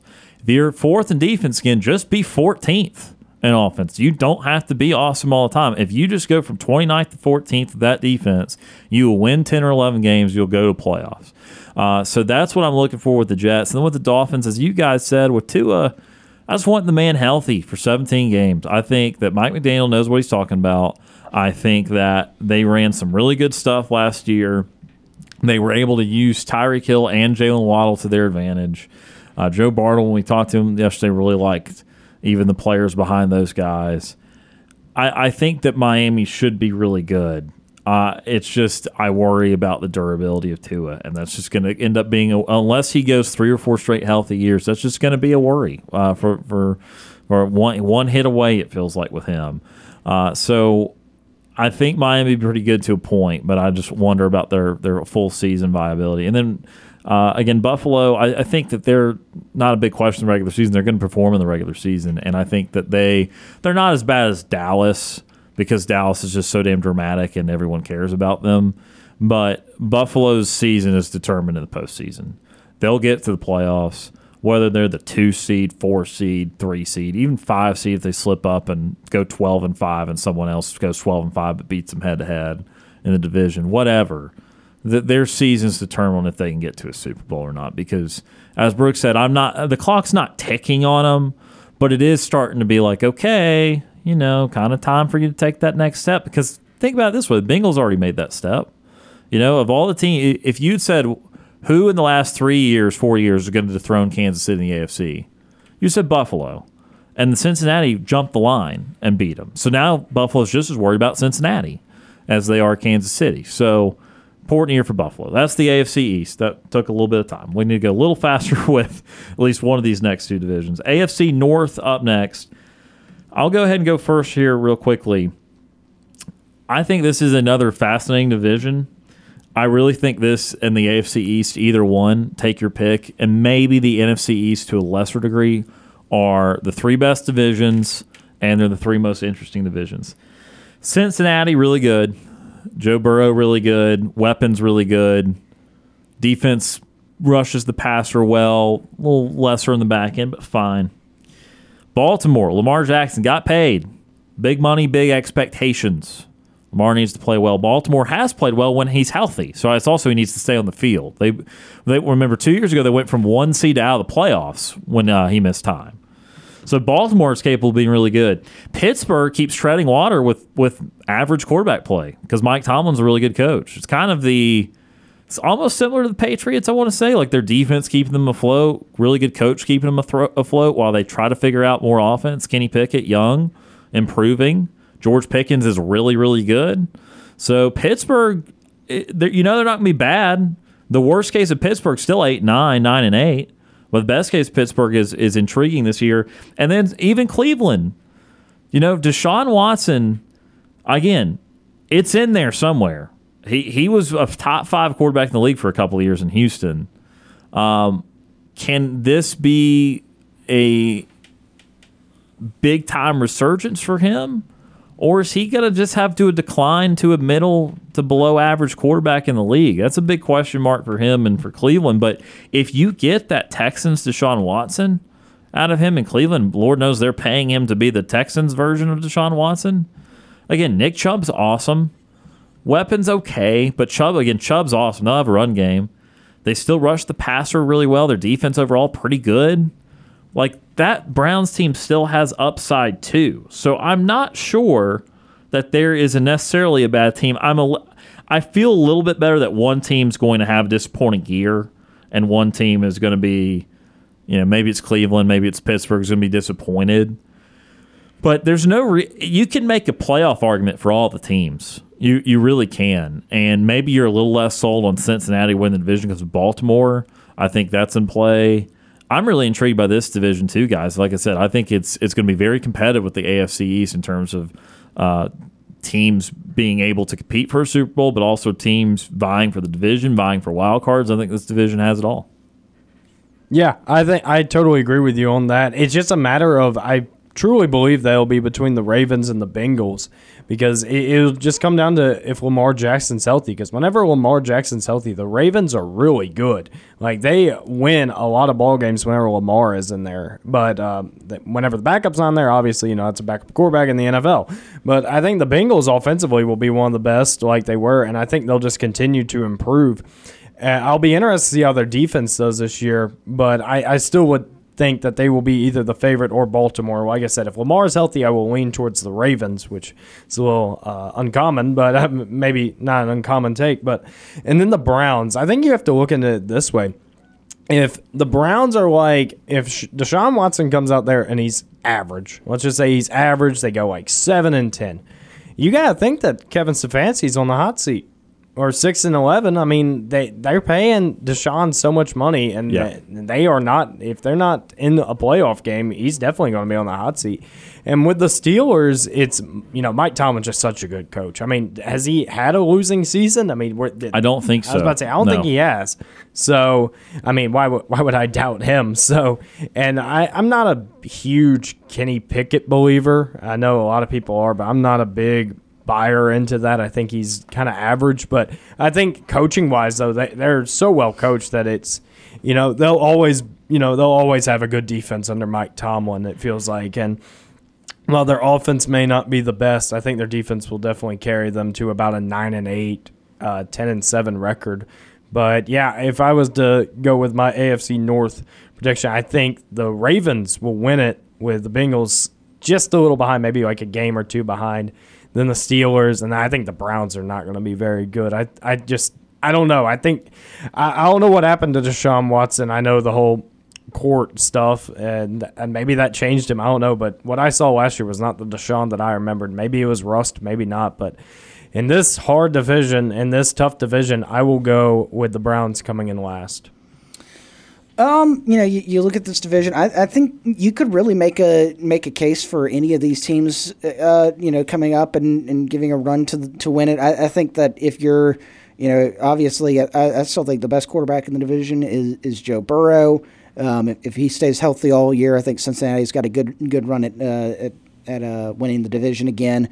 The Ravens, if they can put things together and Lamar can stay healthy, they've got a good shot. Pittsburgh, I think, is a team that can come up and win this division as well this year. Like you were talking about, they got really good coaching. They always figure out that wide receiver room. It doesn't matter. It just seems every draft they get good wide receivers, and they always have top notch wideouts up there in Pittsburgh. And the Cleveland Browns are also a team. They had a pretty good defense last year. Ryan, you were saying it off the air. You had a half a year without Deshaun Watson, half a year with Deshaun Watson. You still ended up, just a couple games below 500 or something like that. They were a pretty good. They were a pretty decent team last year. So you could make the case for all of them. I think Cincinnati probably ends up winning this division again. I think Pittsburgh. You know what? I'll say Pittsburgh finishes second, gets a wild card spot, and then it's Baltimore and Cleveland battling it out for that third spot. All right, so that's the AFC North. We were much more timely with that. That's very nice. Great. We listen to directions. So AFC West is last up. Then we'll have one overarching question at the end here for the AFC. AFC West. Raiders got Garoppolo this year. I just don't know about Las Vegas. When you look at Kansas City, you look at Denver, and then obviously you look at the Chargers. Those three teams are your teams. Vegas is finishing last. I think that with Denver, it just couldn't possibly be as bad as last year. Joe came on the show yesterday. He took us aback. I'll admit that. He said, "I'm not sure that Sean Payton's a good coach." I think Sean Payton's a very good coach. You can question whether he will fix Russell Wilson in its totality, but I promise you, at the end of this year, if they're 5-12 or 6-11 and Russell Wilson's terrible, they ain't moving on from Sean Payton. They'll be moving on from Russell Wilson. So I think Sean Payton will get something more out of Russell Wilson. And he's been coaching him hard. If you're reading the headlines, he's basically calling Russell Wilson out and says, you're publicly posturing for your image. You need to play football. You're a football player. Go get better at it. Go play the way you're capable of playing. Let's figure this out. And then you can put on whatever suit and say whatever nice things about your wife out loud.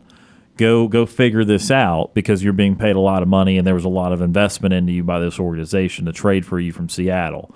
So that's the question with Denver. Is Russell Wilson done or does he have a last dance of sorts? Kansas City's really, really good. They're going to win this division again, in my opinion. Mahomes I'm going to be careful because you know how I feel that Brady's the greatest of all time. And we're not making those types of statements about Mahomes until we get another 8-9 years down the line of this. But Mahomes is now transitioning into that phase where he is Brady-like in that conference runs through him. And the conference is going to run through Kansas City. And if you want to go to the Super Bowl, you're going to have to beat Kansas City. They're not going to fold up and have an 8-9, 9-8 year. They're going to be in the playoffs. They're going to win the division most, if not every year. And you're going to have to go to Arrowhead at some point and beat them, or be 15-2 in order for them to come to your place. And it's going to be very difficult to do that. They've mastered it. If you're trying to make an argument against it, I was telling Brooks and Brant a little bit earlier off air that, okay, well, Kansas City's got pretty weak wide receiver room. Marquez Valdes-Scantling, Sky Moore, probably their top receivers. Obviously, Kelsey's their top weapon, but he is in his 30s. This will not go on forever. You know, Kansas City has to be a little careful not to give Mahomes absolutely anything. They have certainly made their offensive line better, which was their great flaw when they lost to Tampa Bay a few years ago. So they did get that fixed. That's why they won another title last year. But to think that Kansas City's not a shoo-in for at least 12 wins every year, I mean, you'd be wrong. They're going to win at least 12 games every year from now on. It's just, can you get the right formula to be able to take him out when it matters most? Rush Mahomes, score enough on that defense. They do have Chris Jones holding out right now, which is interesting and not their preference because he is probably the second best defensive tackle in the league. Aaron Donald's probably neck and neck. I don't know. Either one. You want to take either one, fine. And then with the Chargers, there's not as much of this in the AFC. In the NFC yesterday, I felt like I said 3 or 4 different times, well, I like their roster, but I don't like their coach. Well, this is really the only time in the AFC where I'm stoutly in that camp. I like their roster. I like Justin Herbert. I don't like their coach. I don't like Staley. And I think that they are a 12 or 13 win roster with a 7-win coach's body. And so you spit that out, you get 10 wins. And that's fine. That might get them in the playoffs as the 6 or 7 seed. But that's not the team that they are capable of being. And they're going to make dumb mistakes in the process.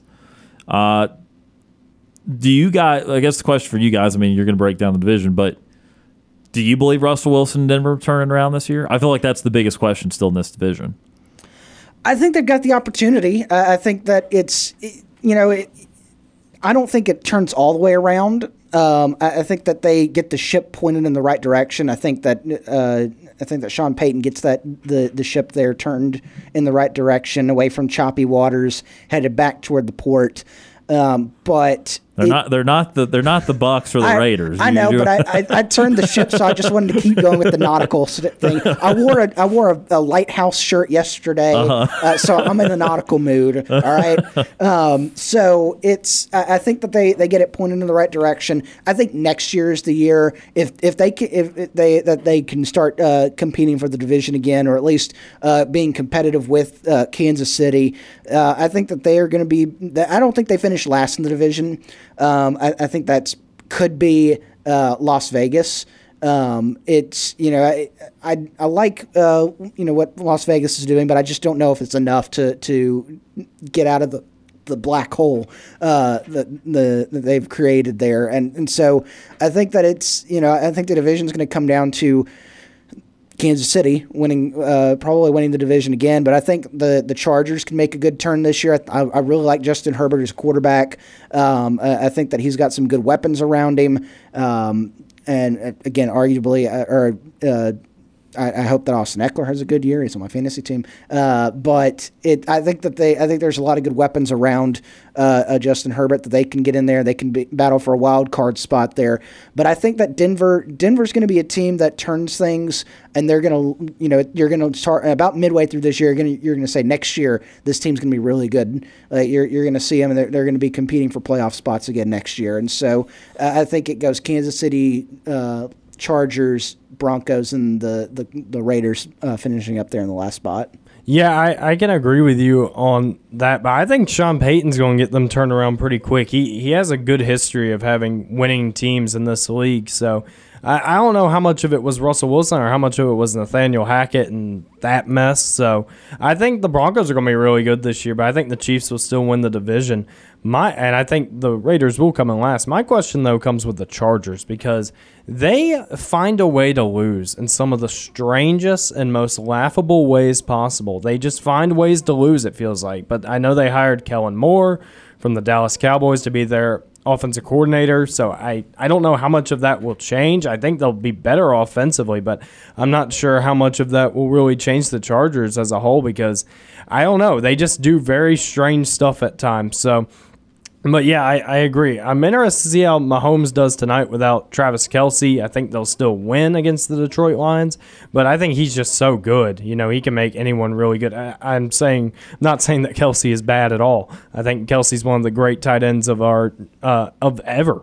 So I'm really interested to see how that turns out. But yeah, the Raiders, though, that's an interesting situation because I think a lot of people would have them at last, and you got to think about, I know they got Josh McDaniels, but there's been a lot of heat about that, is he really that secure? Is he not? I'm not saying he's going to get fired this year. I'm just saying that it seems like his seat is getting a little bit warmer than many expected this early on, but whenever you're in that tough of a division and you also are you're not new, but you just moved to this new ginormous stadium and there's a lot of eyes on you and you're the Raiders, that's a big name. But yeah, it'll be interesting to see how that falls out because even though I do think Jimmy Garoppolo is good and hopefully he'll stay healthy, I just don't think that roster is good enough to get out of that fourth spot because everyone above them is just really good. Yeah, I mean, look, Vegas is not trying to be bad. You signed Garoppolo with the intent, with still Devontae Adams there, Josh Jacobs. You have something.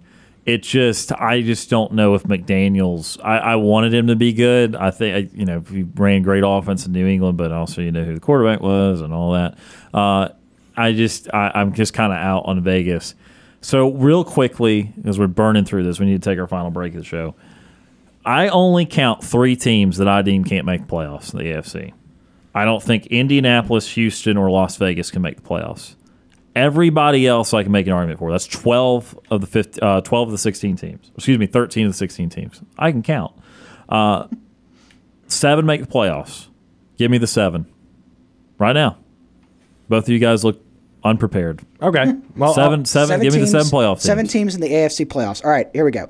Yep. Kansas City. Okay. Cincinnati. Yep. Buffalo. Yep. I needed a 4th from the South. Jacksonville. Yep. Pittsburgh. Okay. Chargers. Oh, okay. And there's nobody else. I'm not going to give the South another one. No, don't. Please don't. Do I go to the East or do I go to the North? I think probably go East. Oh, gosh. I don't know. You know what? Bold. Baltimore. Okay. Wow. Only one East team. Okay. So I'll start off with the division winners. Yep. I think the Bills will win. I don't think they'll be the 1 seed. I just think they'll win. But the 1 seed will be the Kansas City Chiefs. I believe 2 seed will be the Bills. I think number 3 will be the Ravens. Okay. And I think the Jags will win the South. So I think they'll be there. And then the other 3 teams, I will go not in normal, but I'll go with the Dolphins. I'll go with the Chargers. And then I'll go with the Bengals. So. Okay. Okay. Dolphins. Okay, there you go. Mine, we're all a little different there. Division winners, I'm not doing seeds. I don't know. Yeah. Kansas City wins the West. Jacksonville, I'm going to go Tennessee wins the South. I'll go Baltimore in the North, although I love Joe Burrow. I won't make him miss the playoffs. I just think Baltimore's proven a lot when Lamar's healthy. I'll say he stays healthy this year. AFC East goes to Buffalo. Wild card, Cincinnati. I'm going to go... Oh. I'm going to go with one East team. I'm going to go Jets, and then the additional team, I will reluctantly go Chargers, even though I feel like Brandon Staley's going to really have a bad moment at the wrong time. So I'll keep the Dolphins narrowly out. I'll keep the Steelers narrowly out, amongst some others that definitely could make it. All right, that was fun. Real quickly, Super Bowl. Who you got from the AFC? You don't have to give the NFC. Oh, okay. AFC. I'll go with the Bills. Bills. Oh wow. Back-to-back Chiefs. Chiefs again. I tried to be spicy with the college football playoff prediction. I'll tell myself again, I had Clemson versus Ohio State, and I regret everything immediately. It's going to be Georgia and Alabama. I don't know why I try. So I'm not going to try hard in this AFC either, and I'm going to take Kansas City. And I think I had a repeat Super Bowl. I think I said Philly yesterday. So, yeah, just do it over again, which means it absolutely will not happen. So congratulations on new Super Bowl participants. You are welcome. All right, we're about out of time for the show. Going to take one final timeout. Back with the Nightly TV Guide right after this.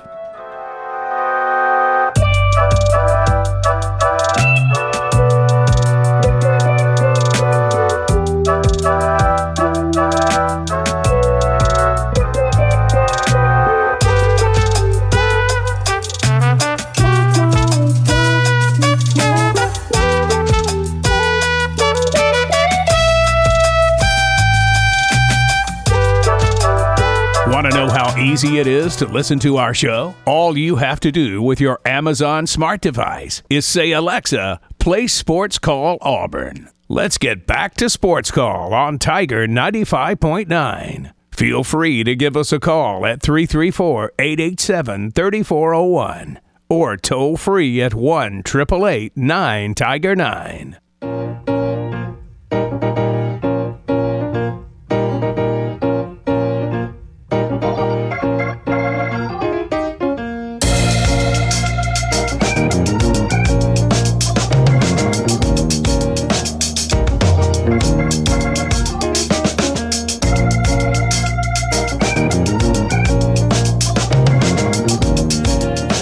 Welcome back to Sports Call, Tiger 95.9. Ryan Lavoie, TP Hammock, Brooks Childress with you. Final few minutes. We just previewed the AFC Conference in the National Football League. Again, Thursdays, for several years in this program, we've done a lot of NFL picks. We've done a lot of NFL stuff on Thursday, so we're going to continue to make Thursday a pretty big NFL day. Of course, we'll have some college stuff throughout, too. And then Fridays is where we hit all the SEC games, obviously a lot of Auburn, the big matchups across the country. Very exciting time. TP, before we get closing out here with TV Guide, I want to get your thoughts, though, on Auburn and Cal real quick here. And as I try to do with everybody, get a word or two in. What are you looking for in Berkeley this Saturday? Two things. I'm looking to see how the rush defense does against Jaden. I'm also interested to see how they handle that cross-country travel. That is, I want to see if they maybe get fatigued or maybe not. But overall, I do think Auburn will win.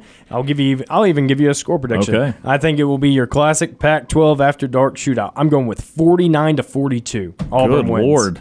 The points. Yep. All of the Hammer points. the over. Yeah, it's a little hyperbole, but it's almost double the over. Because I think I'm standing to my guns. 55's the over under. That'd be 91. That'd be good stuff. I think everybody would be viciously complaining about the defense afterward. But I think that conditioning is interesting. But I think the good news is it's going to be in the 60s during the game. So it's just the matter of having a cross country trip there and being. Hopefully not jet lagged. Heard Hugh Freeze say on the SEC teleconference Wednesday that in hindsight, he actually would have preferred the travel Friday because he didn't realize it was such a late game Saturday night. But I like them moving out there Thursday better, too. I mean, it's still a college team.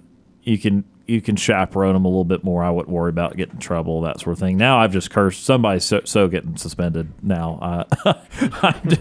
I'm the worst. Anyway, a couple minutes left of the show. Time for a nightly TV guide to finish things off. Our show is about to end, but we've got you covered on entertainment for the evening. Here's SportsCall's nightly TV guide. SportsCall's nightly TV guide presented by White Claw Hard Seltzer. Brooks, I have an idea of a thing or two on tonight, but please inform the masses. There are probably movies on tonight, but I'm not giving you any of them because there's a variety of sports on for whatever your taste is. Excellent. Starting off at 6 o'clock on ESPN, the U.S. Open Tennis. Women's semifinals get underway from the Billie Jean King National Tennis Center up in New York. Check that out. Also at 6 o'clock on ESPNU, we got some college soccer. Top 10 matchup, North Carolina and South Carolina. The Battle of the Carolinas Part 2. Will this one settle the real Carolina? Probably not, because they keep playing each other. So North Carolina, South Carolina. No, it's already been settled. High school football action tonight in the Lone Star State of Texas. You got Red Oak versus Lake Belton on ESPN2. Then 7 o'clock on FS1, some women's college volleyball. Arizona takes on Wisconsin. The NFL is back. We talked about it. 7:20 on NBC, the Detroit Lions taking on the Kansas City Chiefs, the defending Super Bowl champions. Watch them raise the banner without Travis Kelce suited up tonight. And there's your big football action for the night. The other football game on tonight, ACC Network, if you have it. If you don't have Spectrum, it is Murray State taking on Louisville. Louisville's a 44-point favorite in this. Really, what you're watching for is, do they cover at home? Well, hey, should we start doing like 2 separate TV guides? One for non-Spectrum customers and one for Spectrum customers? Maybe. Because there's some other channels too. Was it like FX you don't get and stuff like that? Your TV guide for people who have Spectrum still. Women's college volleyball and the Braves. There you go. For everybody else, everything. Also, everything else on tonight is 6 o'clock on ESPN Plus. Auburn takes on West Virginia, or is at West Virginia in soccer. Also at 6 o'clock on the SEC Network Plus. Number 25 Auburn volleyball, ranked for the first time in their history, hosts MTSU. Our good friend JJ Jackson's on the call for that one tonight, so check out the SEC Network Plus. Fun fact about JJ's from Asheville. That's right. He is. I don't know if we've ever mentioned on the show before. And then, of course, tonight at 6:20 on Valley Sports South, also on our sister station, AM 1230 WAUD, the St. Louis Cardinals and the Atlanta Braves wrap up their 3-game series. Wrap up the last time you'll see the Braves play the Cardinals this calendar year. And the Braves looking to salvage a win in that series tonight. And you can check that out, like I said, on our sister station, AM 1230 WAUD. And that is our nightly TV guide brought to you by friends at White Claw Hard Seltzer. Thank you very much for that, Brooks. Thank you for being on the show today. We'll see you again tomorrow and get ready for some more college football. I'll be right in this seat waiting for you. Absolutely. And TP Hammock, thanks for joining us today. Hope you have a good rest of your week, sir. We'll see you again next week. Thank you, as always. That will do it for the show this afternoon. As always, we appreciate all those that tuned in and called in. For Brooks Childress and TP Hammock, my name is Ryan Lavoie. Enjoy the NFL football tonight, and we'll talk to you again tomorrow.